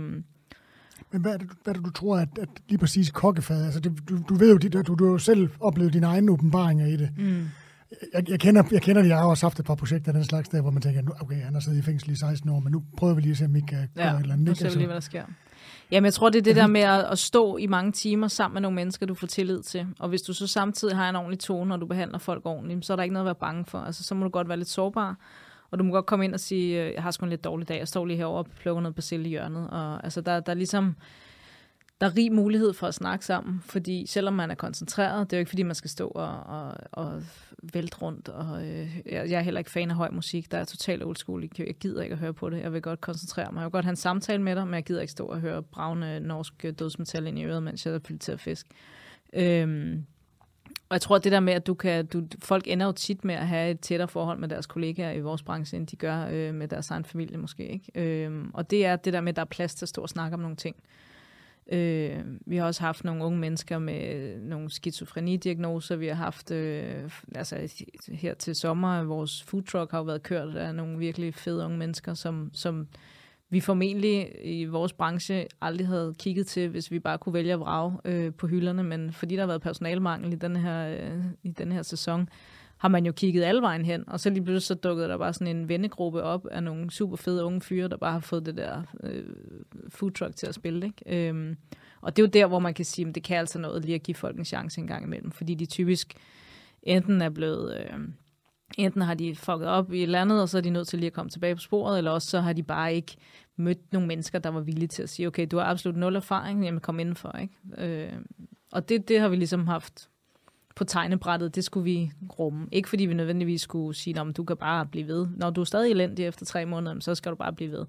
Altså, der er også noget læring, ikke? Man skal også udvikle sig, man skal også ville det, man skal møde til tid, når man skal passe sit arbejde osv. Men er der nogle faktorer, som gør det, at det kan være svært? Fordi vi ved jo alle sammen, at de køkkener, du kommer fra, det er jo et godt eksempel på det. Man er jo presset i forhold til at have personale nok, og det skal hænge sammen med de penge, der er til at betale lønninger. Og jeg har i hvert fald haft det sådan, man kan ikke bare sådan, altså det er et fælles projekt, og vi arbejder alle sammen ekstra. Men der er ligesom også, for mig i hvert fald, har der altid været en øvre grænse. Der er ikke nogen, der møder.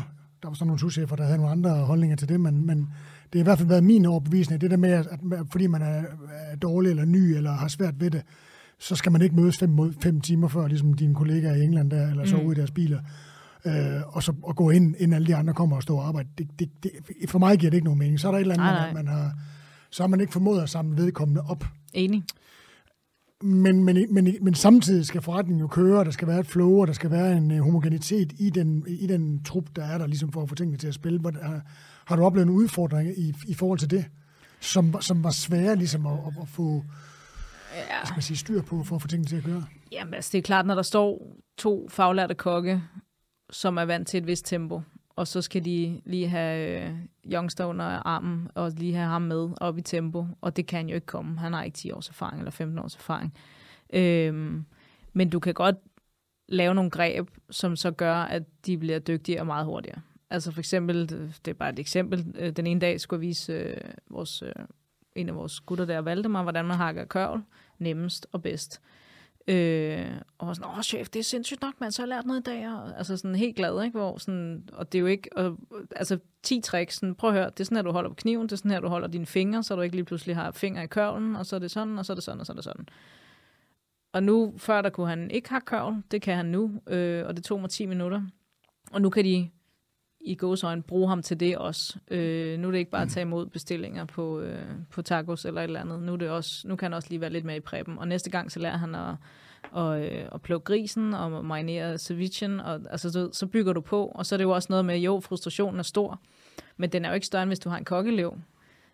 Og hvor man kan sige, lige nu vi har en 16-årig kokkeelev, eller hun bliver snart 18, vi har haft et stykke tid. Der har lige været corona imellem. Og så har vi Josefine på 41, og de er jo et eller andet sted. Josefine er lidt, hun mangler et halvt år i forhold til Selma i hendes uddannelse. Og de skal jo også køre parløb på en eller anden måde. Og det er der også mange restauranter, der er sådan, det kommer fandme ikke til at ske. Og det er super interessant at se den der, sådan en voksen kvinde og en ung kvinde, der ligesom skal lande sammen om at dele en station og lære nogle ting og sådan noget, ikke? Og de skal jo også lære fra sig, for de er jo endnu højere i hierarkiet end de her unge drenge uden særlig meget erhvervserfaring, ikke? Så de ender med at stå og vise dem, hvordan man hakker kørvel, og så kører kæden jo, ikke? Så det er jo også noget med teach the teachers, ikke? Og så lige pludselig kan alle det hele vejen ned igennem systemet. Men det er jo det samme, så kan man lige så godt sige, så tager vi ikke elever, for det er irriterende. Men det er da også irriterende. Men det er jo også, hvad man snakker om, for det har jo været en lang periode, hvor man sagde, at det er meget nemmere at få en udlandsstagiaire til at stå og plukke blomster en hel dag, ikke? Ja. Altså, hvor jeg tænker... Ja, det er det også, men man må også bare glide op om sit eget fag, ikke? Og så det er jo det samme her, ikke? Altså, nu kan vi ikke få nogen håndværkere i lære, fordi at vi skal alle sammen være akademikere og sådan noget, ikke? Nå, det er super fint, men hvad fanden skal så lave din drøbende vandhane søndag aften, ikke? Altså sådan, så det er jo også, vi skal lade være at være så arrogante i vores uddannelseskrav, og så tror vi alle sammen skal være filosofer på dagpenge, og så skal vi let røven, så skal vi komme ud og få sådan en håndværkeruddannelse, vi kan bruge til noget, ikke? Og det er lidt sådan, jeg har det med elever. Jo, selvfølgelig er det lidt op ad bakke, og det er lidt anstrengende, og det er også anstrengende at have ufaglærte. Men det er også anstrengende at se en branche dø. Så hvis man godt vil kære lidt om den, så må man også give den gas. Altså, det er meget svært at ikke have elever, og så stå og brokse over, at der ikke er nogen kokke. Ja. Altså, det tror jeg er ved at gå lidt op for folk nu, ikke? Jo. Men jeg har haft fat i nogle med mine tidligere elever og sagt, at nu husker jeg at få på jeres nye fede restauranter, nu husker jeg at få nogle elever ansat, ikke? Ja. Og den ene sagde til mig forleden dag, Andreas, der lige har åbnet SME, han sagde, det vil jeg fandme gerne. Jeg har altid haft elever på Donatera og de andre steder, han har været. De mennesker, der kommer ind, jeg kan, altså uanset hvor meget jeg prøver, jeg kan simpelthen ikke bruge dem til noget. Altså, hvad tror du, det skyldes? Jamen, jeg tror ikke, han har fundet de rigtige elever. Altså, det er jo også noget med at have tålmodighed. Altså, man er sgu også nødt til... Altså, de kan jo ikke fra dag et bare være dygtige. Jeg var elendig, da jeg startede. Det er sige. Jeg var elendig, da jeg startede. Altså, jeg ville heller ikke have haft mig selv som elev. Men jeg tror også, det er, hvad du selv udstråler. Altså, Andreas har jo et fuldstændig flyvende CV og er pissedygtig, og hvis han forventer, at folk er pissedygtige, så kan han gøre, fordi jeg så godt kender ham overhovedet ikke. Men hvis du er ligesom nødt til også selv at kunne rumme nogen, når de kommer ind i deres udulighed, hvis man skal sige det så elegant. Jamen, det jeg hører bare, og det jeg håber på, du vil sige, det var den der med, at altså, det er, at altså, curling-generationen har... Enig, og det er så det næste, jeg vil komme til. Det er, at de er altså også... Det er, fordi jeg har slået min finger lidt i dag, så jeg tænkte bare, om jeg kunne holde en sygedag. Jeg tænkte, jeg kunne slå dig, så kunne du holde en sygedag. Altså, sådan, der er også noget med tålmodighed der. Så og der må jeg også sige, der har vi heller ikke... Altså, det kan jeg heller ikke arbejde med. Og jeg kan også mærke, altså...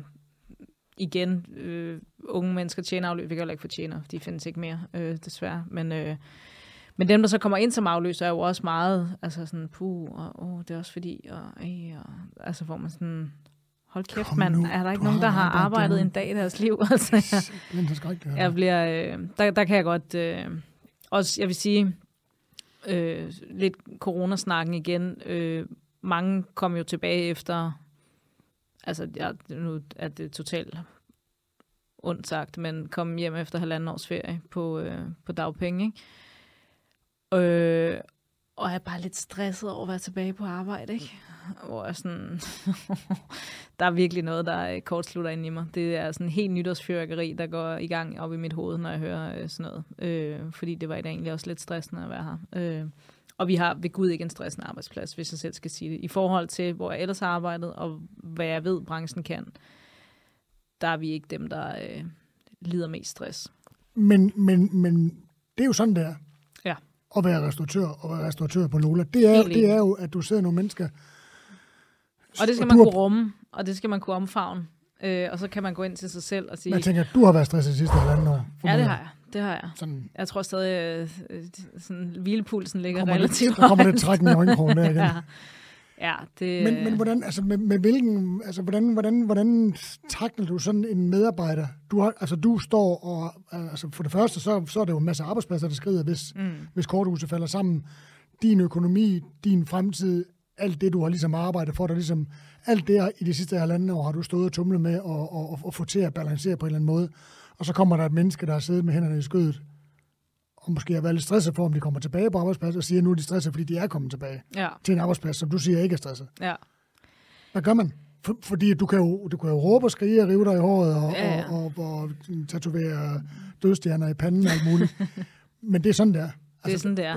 Og det er jo det, man skal forholde sig til. Altså, det er jo det samme folk, der rækker fingre ind i trafikken, og de har formentlig haft en pisse dårlig dag, og de har forhåbentlig en undskyldning for at være nogle idioter. Og det er jo lidt det samme, hvor man kan sige, jeg kan godt synes, at jeg har mere krav på at være stresset, end andre mennesker har, fordi situationen er, som den er. Restauratører har været helt udskide og så videre, men jeg ved jo ikke, hvad folk ellers har kørende i deres liv. Det kan være, at de har et sygt familiemedlem. Det kan være, altså, hvad fanden ved jeg ikke? Så man er også nødt til bare at let it go.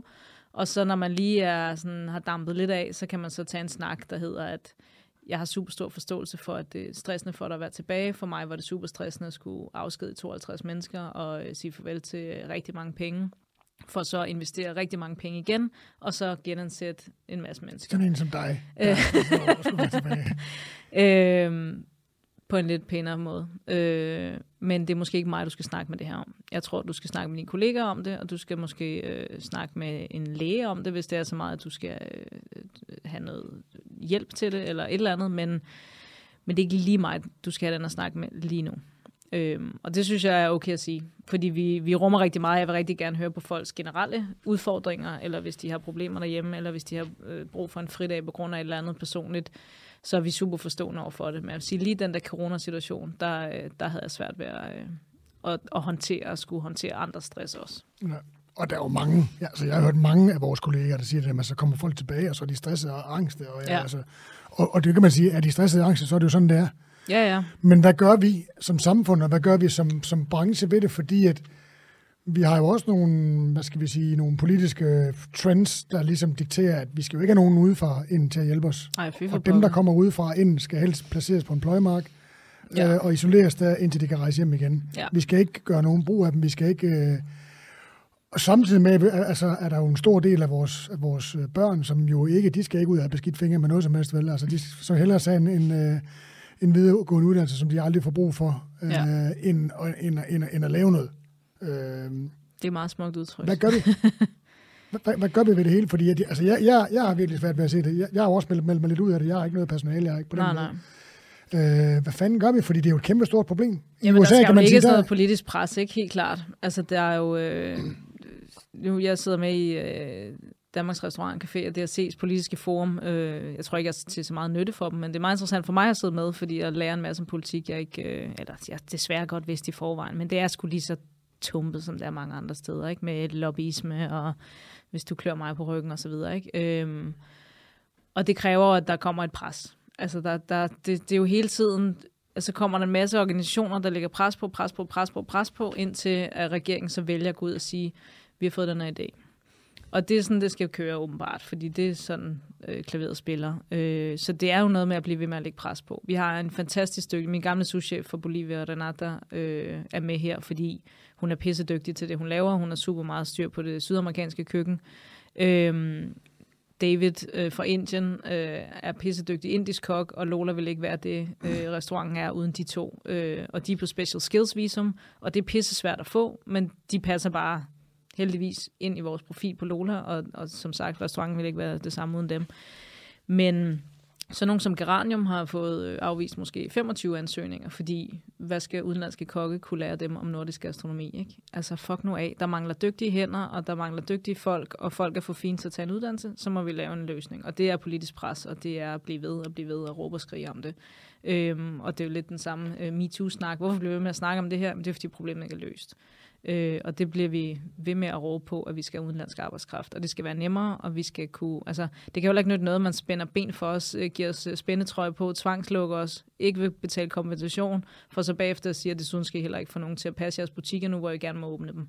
Det er jo fandme at spænde dem ben. Og kundegrundlaget er at vokse over folk, de har jo. Fuldstændig. Så mange penge, som man slet ikke forstår. Folk har masser af penge, de vil gerne bruge det, og så kommer de ind hos os, og vi yder en elendig service, fordi vi har 2 tomme borde, og folk kan ikke forstå, at de ikke må sætte sig der. Jamen, jeg har 64 gæster, jeg har 2 tjenere på arbejde, jeg kører selv service med en elev. Hvis vi tager flere gæster ind, så får I alle sammen en kæmpe elendig aften, og det vil jeg ikke som restauratør byde jer. Nå, det kan jeg ikke forstå, du har et tomt bord. Og det kan jeg da godt forstå fra gæstens side. Præcis. Det er da også pisse irriterende. Jeg vil da gerne sidde og spise på din restaurant. Hvorfor må jeg ikke få lov til det? Men jeg tror, det er virkelig godt for kunderne, eller for gæsterne. Man kan jo også se det der anmeldelser. Der er jo sådan en eller anden, som der er sådan en gentleman agreement, men man taler ikke om service, vel? Fordi den er der ikke. Den er der ikke. Det er jo frygteligt. Altså. Ja. Men også mange restauranter har ikke været nødt til at lukke nu her, fordi madklubben har måttet lukke, jeg ved ikke hvor mange dage, fordi de ikke kan få personale. Granola på Værndomsvej er lukket, fordi de ikke kan få personale. Vi har måttet lukke bookingerne på torsdag, fordi vi er 2 front of house. Altså, det er jo fuldstændig vanvittigt. Det er jo fuldstændig vanvittigt. Ja. Altså, hvilket mistet potentiale, ikke? Altså, det er jo fuldstændig det er bare frygteligt. Penge, du står og vinker til. Hej. Men jeg synes jo også, det er et stort problem, at man kan sige, at i USA, der er det jo sådan, altså, der har man jo feudalisme. Der er nogle mennesker, der aldrig lærer at regne og skrive og gøre ved, og som tager de der jobs, ikke? Altså, der er jo en... Og det synes jeg er meget forkert, vil jeg gerne lov til at understrege, at der er sådan en underklasse, som man kan underbetale og ligesom tvinge, og så man kan have 50 opvasker, eller have et mexikansk prepal, der kommer ind, skræller, hakker og hugger alting, og så kommer line-chefen ind, og så sætter deres fine franske kokkeure på, og så står de og laver noget mad det der. Og jeg kan da godt se det. Altså hvis jeg var en ung kok i dag, og kunne slippe for at skrubbe komfur ned og sådan noget, men nu skrubbede jeg jo faktisk komfur mere eller mindre til den sidste dag, jeg var på konkurrence efter 18 år, fordi at for mig der er det jo også en del af det hele. Det er jo, det er jo sørge for, at lad os bare sige, at jeg gik med skraldespandene hver dag, men det gjorde jeg i mange år. Altså, fordi jeg synes, at det er jo ligesom helheden, for det giver en respekt for, at der også står nogle mennesker på den anden side af alt det der. Altså. Ja, helt enig. Og nu bliver det bare noget med en elite, der kommer ind med nogle fine kokkehuer, eller nogle andre mystiske huer, hvad man nu har på i dag, i vores dag. Og de laver det fine, og så skrider de bare. Jeg bliver sindssyg, når jeg ser det der. Men det er sådan, det er. Ja. Altså, de tager deres kniv, tørrer dem af, ned i deres flotte etuier, og så er de skrevet, ikke? Og der ligger pis og lort på gulvet, og skærebrættet sejler, og der står en pande på blusset, der stadigvæk brænder. Men de er jo færdige med deres vagt, så de er skrevet. Ja. Ja, det er en anden... Ja. Men det er jo heller ikke... og pointen er jo ikke, at man skal have udenlandsk arbejdskraft, fordi det skal være billigere. Det er bare, fordi de er interesserede, og de er dygtige. Ja.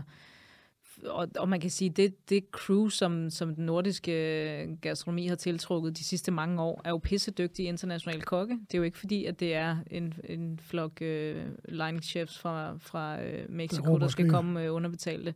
Det er jo pivdygtige folk. Ja. Altså. Som jo igen, skal man også lige huske på, har bidraget meget til, at den danske gastronomiske scene ligesom er blevet udvidet med mexikansk og alt muligt. Ikke? Helt enig. Det er jo super, super fedt. Camilla, det er, som jeg siger, den har taget lidt, der rollet tangent på den her, så vi kommer jo slet ikke igennem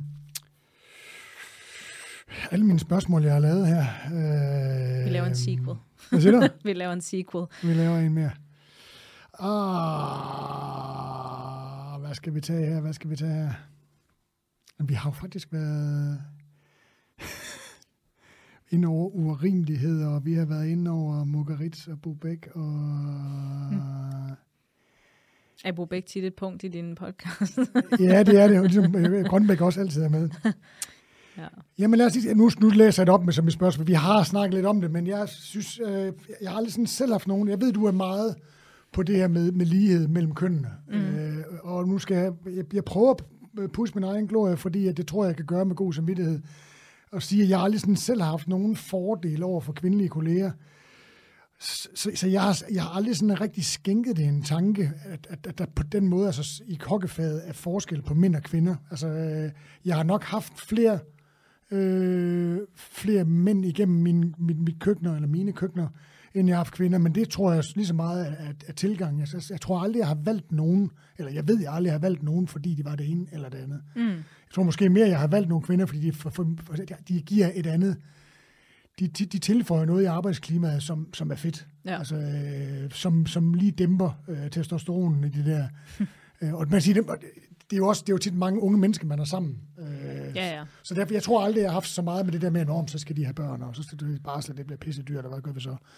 Ja, det behøver ikke at være en bevidst handling, men det er jo også typisk, det er jo igen tilbage til det der med, det er jo, hvad man tiltrækker selv. Vi har mange, der sådan, jeg kan simpelthen ikke, jeg får slet ikke nogen ansøgninger på kvindelige kokke. Jeg ved altså ikke, om de er derude, hvor sådan, om jeg har 30 liggende, du så kan få.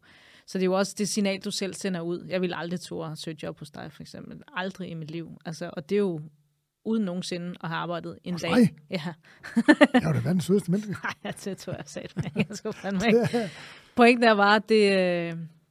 Og det siger jeg jo på sådan et totalt uoplyst grundlag, fordi jeg aldrig har spenderet en dag i et køkken med dig.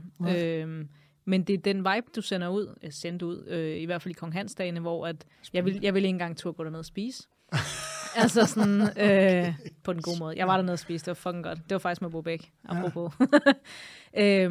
Men hvad er det, du får? Nej, spørg til side, det er jo den der vibe af sådan, puha, kan jeg tåle det her, eller har jeg lyst til det her miljø? Kan jeg være i det her miljø hver dag? Er det her miljø overhovedet noget for mig? Hvad er det her miljø? Men det er jo typisk, fordi man ikke ved, hvad man går ind til. Og hvis man tror, man går ind til et eller andet meget mandet testosteron, så er det ikke sikkert, at man kan bære det, eller man har givet at være i det. Og så søger man jo ikke jobbet, fordi det har man en eller anden opfattelse om, at det er nok sådan, det er. Og det kan være, det er helt forkert, og det kan være, at det er... det kan jo sagtens være højt tempo, uden at det behøver at være sexistisk. Altså det kan godt være, at der er kæftrit af retning, uden at det behøver at handle om pik og patter. Så det er jo, altså, jeg tror, der er lidt en forkert indstilling til det der med, at hvis det er en hård tone, så er det heller ikke kvinder. Fordi det tror jeg ikke nødvendigvis behøver at være rigtigt. Jeg tror, at Anne-Sophie Picks køkken er rigtig hissigt at være i, Også for mænd. Så der er nogle ting der, som... Lige hende forestiller jeg mig faktisk ikke. Hun er jo simpelthen så mild og sød. Det er hun så ikke. Det har jeg hørt. Hun laver dejlig mad. Hun laver skønt mad. Nej, men pointen er jo bare det der med, at alle skal jo føle sig velkommen, når man kommer ind på en arbejdsplads. Og det skal du også som ung mandlig kokkeelev, og du behøver ikke blive spurgt, om du har fået noget på en dumme weekenden, og du behøver ikke... Altså, du ved, der skal bare være ligesom... Sol og vind skal være fordelt. Man skal bare have lov til at være der. Men det er det, jeg siger, altså, fordi nu tager jeg, som jeg siger, jeg tager udgangspunkt udelukkende i min egen, og de kolleger, som jeg har, eller har haft, og som du også kender. Altså, jeg tror ikke, der er nogen af dem, der sådan skalter og valgte, eller skælder mellem, om man er... Nej, det tror jeg nødvendigvis heller ikke. Så jeg tænker bare, hvor er det, du ser det? Fordi altså, jeg ser det ikke. Altså, jeg har jo heller ikke gjort forskel på, om en kvindelig kok eller en kvindelig restaurantchef kontra en mandlig restaurantchef skal have mere i løn. Altså, så jeg spørger, jeg ser det ikke. Men det er jo tal, man kan sige, sådan rent lønmæssigt er jo tal, man trækker internationalt. Der kan man sige, kvindelige kokke i Europa generelt får 27% mindre løn end deres mandlige kollegaer. Og det er bare en ting. Tarif. Nej, det er det ikke. Ikke alle steder. Det er ved Gud ikke tarif alle steder, det må jeg sige. Og det er jo meget med, hvordan du forhandler, og hvordan, altså generelt. Altså, hvis kvinder er, du ved, mere tilbøjelige til at sige, ja, okay, fint nok, så accepterer jeg det. Så er det jo nemt for restauratørerne bare at sige, fedt, hun gik med på den, ikke? Og så jeg tror også, det er noget i forhold til rollemodeller og forbilleder, og der kan man sige, der var jo ikke særlig mange kvindelige kokke, og jeg kan i hvert fald ikke komme på nogen med den, som du siger, din generation. Altså, når man ser kokketræf, så er det jo altid det grå guld, ikke? Og så den lidt yngre generation, og så den lidt yngre generation. Og den består bare af mænd. Så det vil sige, hver gang i gåseøjne, man ser et kokketræf i Danmark, så er det sådan de samme, der bliver ligesom fremmed hver gang. Og det er jo fordi, der ikke var nogen kvinder i de årgange, som ligesom stadig er aktive i branchen. Ja, det ved vi formentlig godt, hvad hovedårsagerne er til det. Altså. Jo, men det er jo bare for at sige, kvindelige kokke har jo ikke noget at aspirere mod, som en-til-en forbilleder. Og der tror jeg, der er mere i min generation. Der er lidt flere kvinder at vælge mellem. Kokketræffene er typisk lidt mere blandet og sådan noget, men hvis du lige smider 10 eller 20 år på, så er der bare ikke nogen kvinder. Og så er det jo klart, så virker det jo som om, at det er sådan en mandebranche. Og når du så kommer ud i køkkenerne, i hvert fald i København, er der jo super mange kvinder. Altså, men der er bare ikke særlig mange, der søger ind på uddannelsen mere. For det første er der ikke særlig mange, der søger ind på uddannelsen generelt, men der er virkelig få kvinder. Der er 40% færre, end da jeg søgte ind i 2004. 40%? Ja. Hvad tror du, det skyldes? Jamen, jeg tror Gordon Ramsay har haft rigtig meget at skulle have sagt det der, altså at skabe denne her illusion om, at det hele bare, man bliver råbt ind i hovedet, og man skal bare have dårlige kår, og man får egentlig også rimelig løn og sådan noget, ikke? I hans restaurantportefølje havde han jo faktisk i hvert fald en meget toneangivende. Angela Hart, var det med? Jo, men det er bare for at sige hele tonen i køkkenet, og der tror jeg måske kvinder sådan lidt mere, det gider jeg fandme ikke at finde mig i det der, eller det skal jeg ikke bede om. Og så har det bare haft et dårligt ry, og det er, jeg vil sige, det er underligt, at det ikke har været omvendt, fordi der burde være flere og flere, der søgt ind i branchen, fordi den er ved at blive mere og mere behagelig. Altså, og det er de færreste steder, jeg oplever, at man kommer ud, hvor man sådan æder den der tokrummende råben og skrigen. I Danmark, i udlandet er det mange steder, desværre stadig sådan, ikke?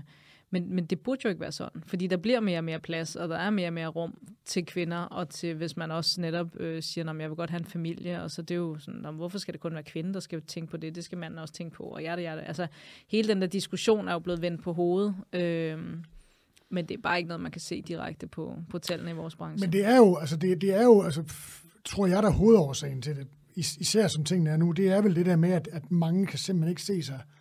Altså, mange, der siger, at jeg vil gerne have familie, jeg kan lige så godt lade være med at starte op på det, fordi det kommer til at gå lort i den. Altså. Ja.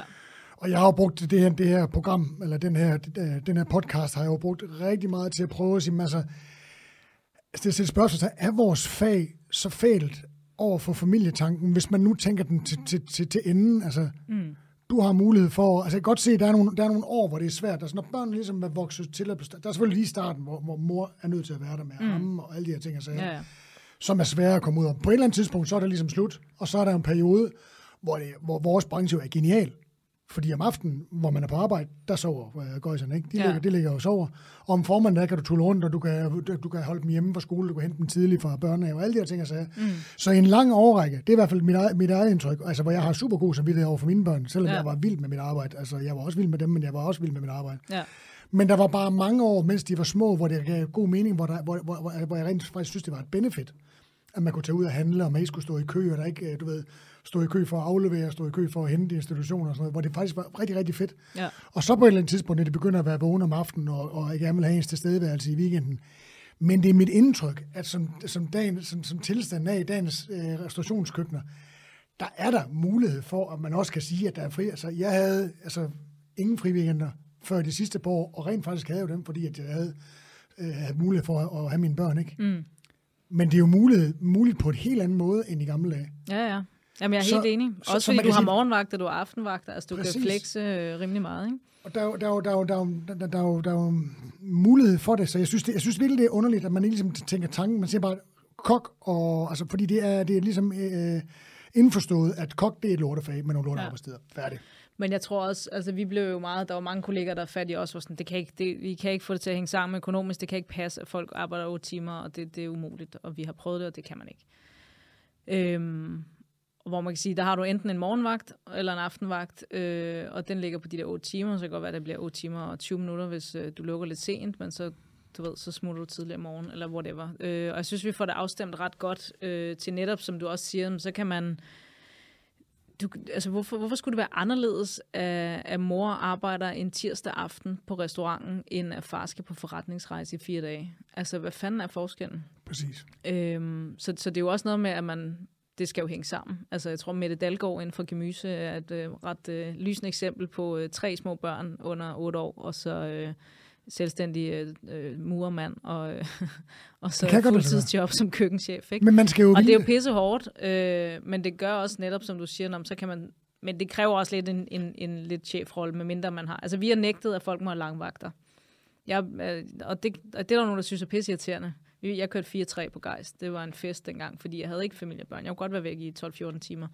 I dag vil jeg ikke bryde mig om at have sådan en vagt, fordi jeg synes, det er for lang tid, og jeg er for gammel, og jeg bliver træt, og jeg gider det ikke. Og for eksempel i dag, så spiser vi morgenmad med pigerne, inden jeg skal herover, og så kan jeg tage hjem og lave noget kontorarbejde, og så kører jeg service i aften. Men jeg kører jo heller ikke 12-14 timers vagter nu, fordi det skal ikke være sådan. Altså, men det er der jo nogle unge kokke, der godt kan lide, fordi så får de brændt dag, og så har de 4 fridage. Men det er også bare virkelig dyrt at have 4 fridage. Ja, det er det. Og man kan sige, i vores dage, der er det muligt, fordi det er så stort et kundegrundlag. Ikke? Altså, hvis man tænker sig om, så kan man etablere et ordentligt, lukrativt frokostservice, og man kan have en aften. Altså og man kan sige, i vores dage kan det jo rent faktisk, med det tryk, der er på, så kan man jo rent faktisk vælge at sige, at vores restaurant i de her år, hvor mine børn er små, der kører vi fra mandag til fredag, og i weekenden der er der lukket. Fordi om det er lørdag eller mandag, der måske skyder folk ikke lige så meget i, men du kan i hvert fald skaffe dig et økonomisk grundlag. Helt klart. Camilla, det her, det tager overhånd. Det har været super, super fedt. Vi skal til at runde af, selvom der er masser af løse ender her. Vi har lige 2 tilbage, lidt generiske spørgsmål. Dem har der heldigvis ikke været ret mange af det, for du har faktisk sagt alt det, jeg gerne vil have dig til at sige, næsten. Perfekt. Men jeg plejer lige at køre de 2 her, som jeg synes kan være lidt sjov. Mange sammenligner kokkelivet og livet på restauranterne med livet inden for rock'n'roll. Vil du dele din vildeste røverhistorie i dit selskab med kokke, med mig og læserne? Eller lytterne for fanden. Har du en eller anden helt sindssyg historie, som ikke kunne være foregået i en børnehave, for eksempel? Ja, det er meget mange. Svaret ja. Svaret ja. Jeg ved ikke lige, hvad for en det skal være. Jamen, der er jo sket mange ting. Smid nu bare nogle af de store helte under bussen. Ja. Altså, det er jo meget latinamerikansk helte, fordi det er jo der, jeg har været i mine lidt voksne kokkeår. Men altså, jeg vil sige, at vi var til et event i Colombia, og så allerede der, så bliver det så har der været til en god historie. Du trækker lidt i næsen, synes jeg. Så var vi var til en 50 Best overrækkelse, tror jeg det var. Og det var også det var sjovt, og det er altså sjovt, og man kan sige og meget. Hvad skete der? Man kan sige meget om danske kollegaer, men latinamerikanske kollegaer, de kan meget bedre lide med skal og så videre end de danske kollegaer.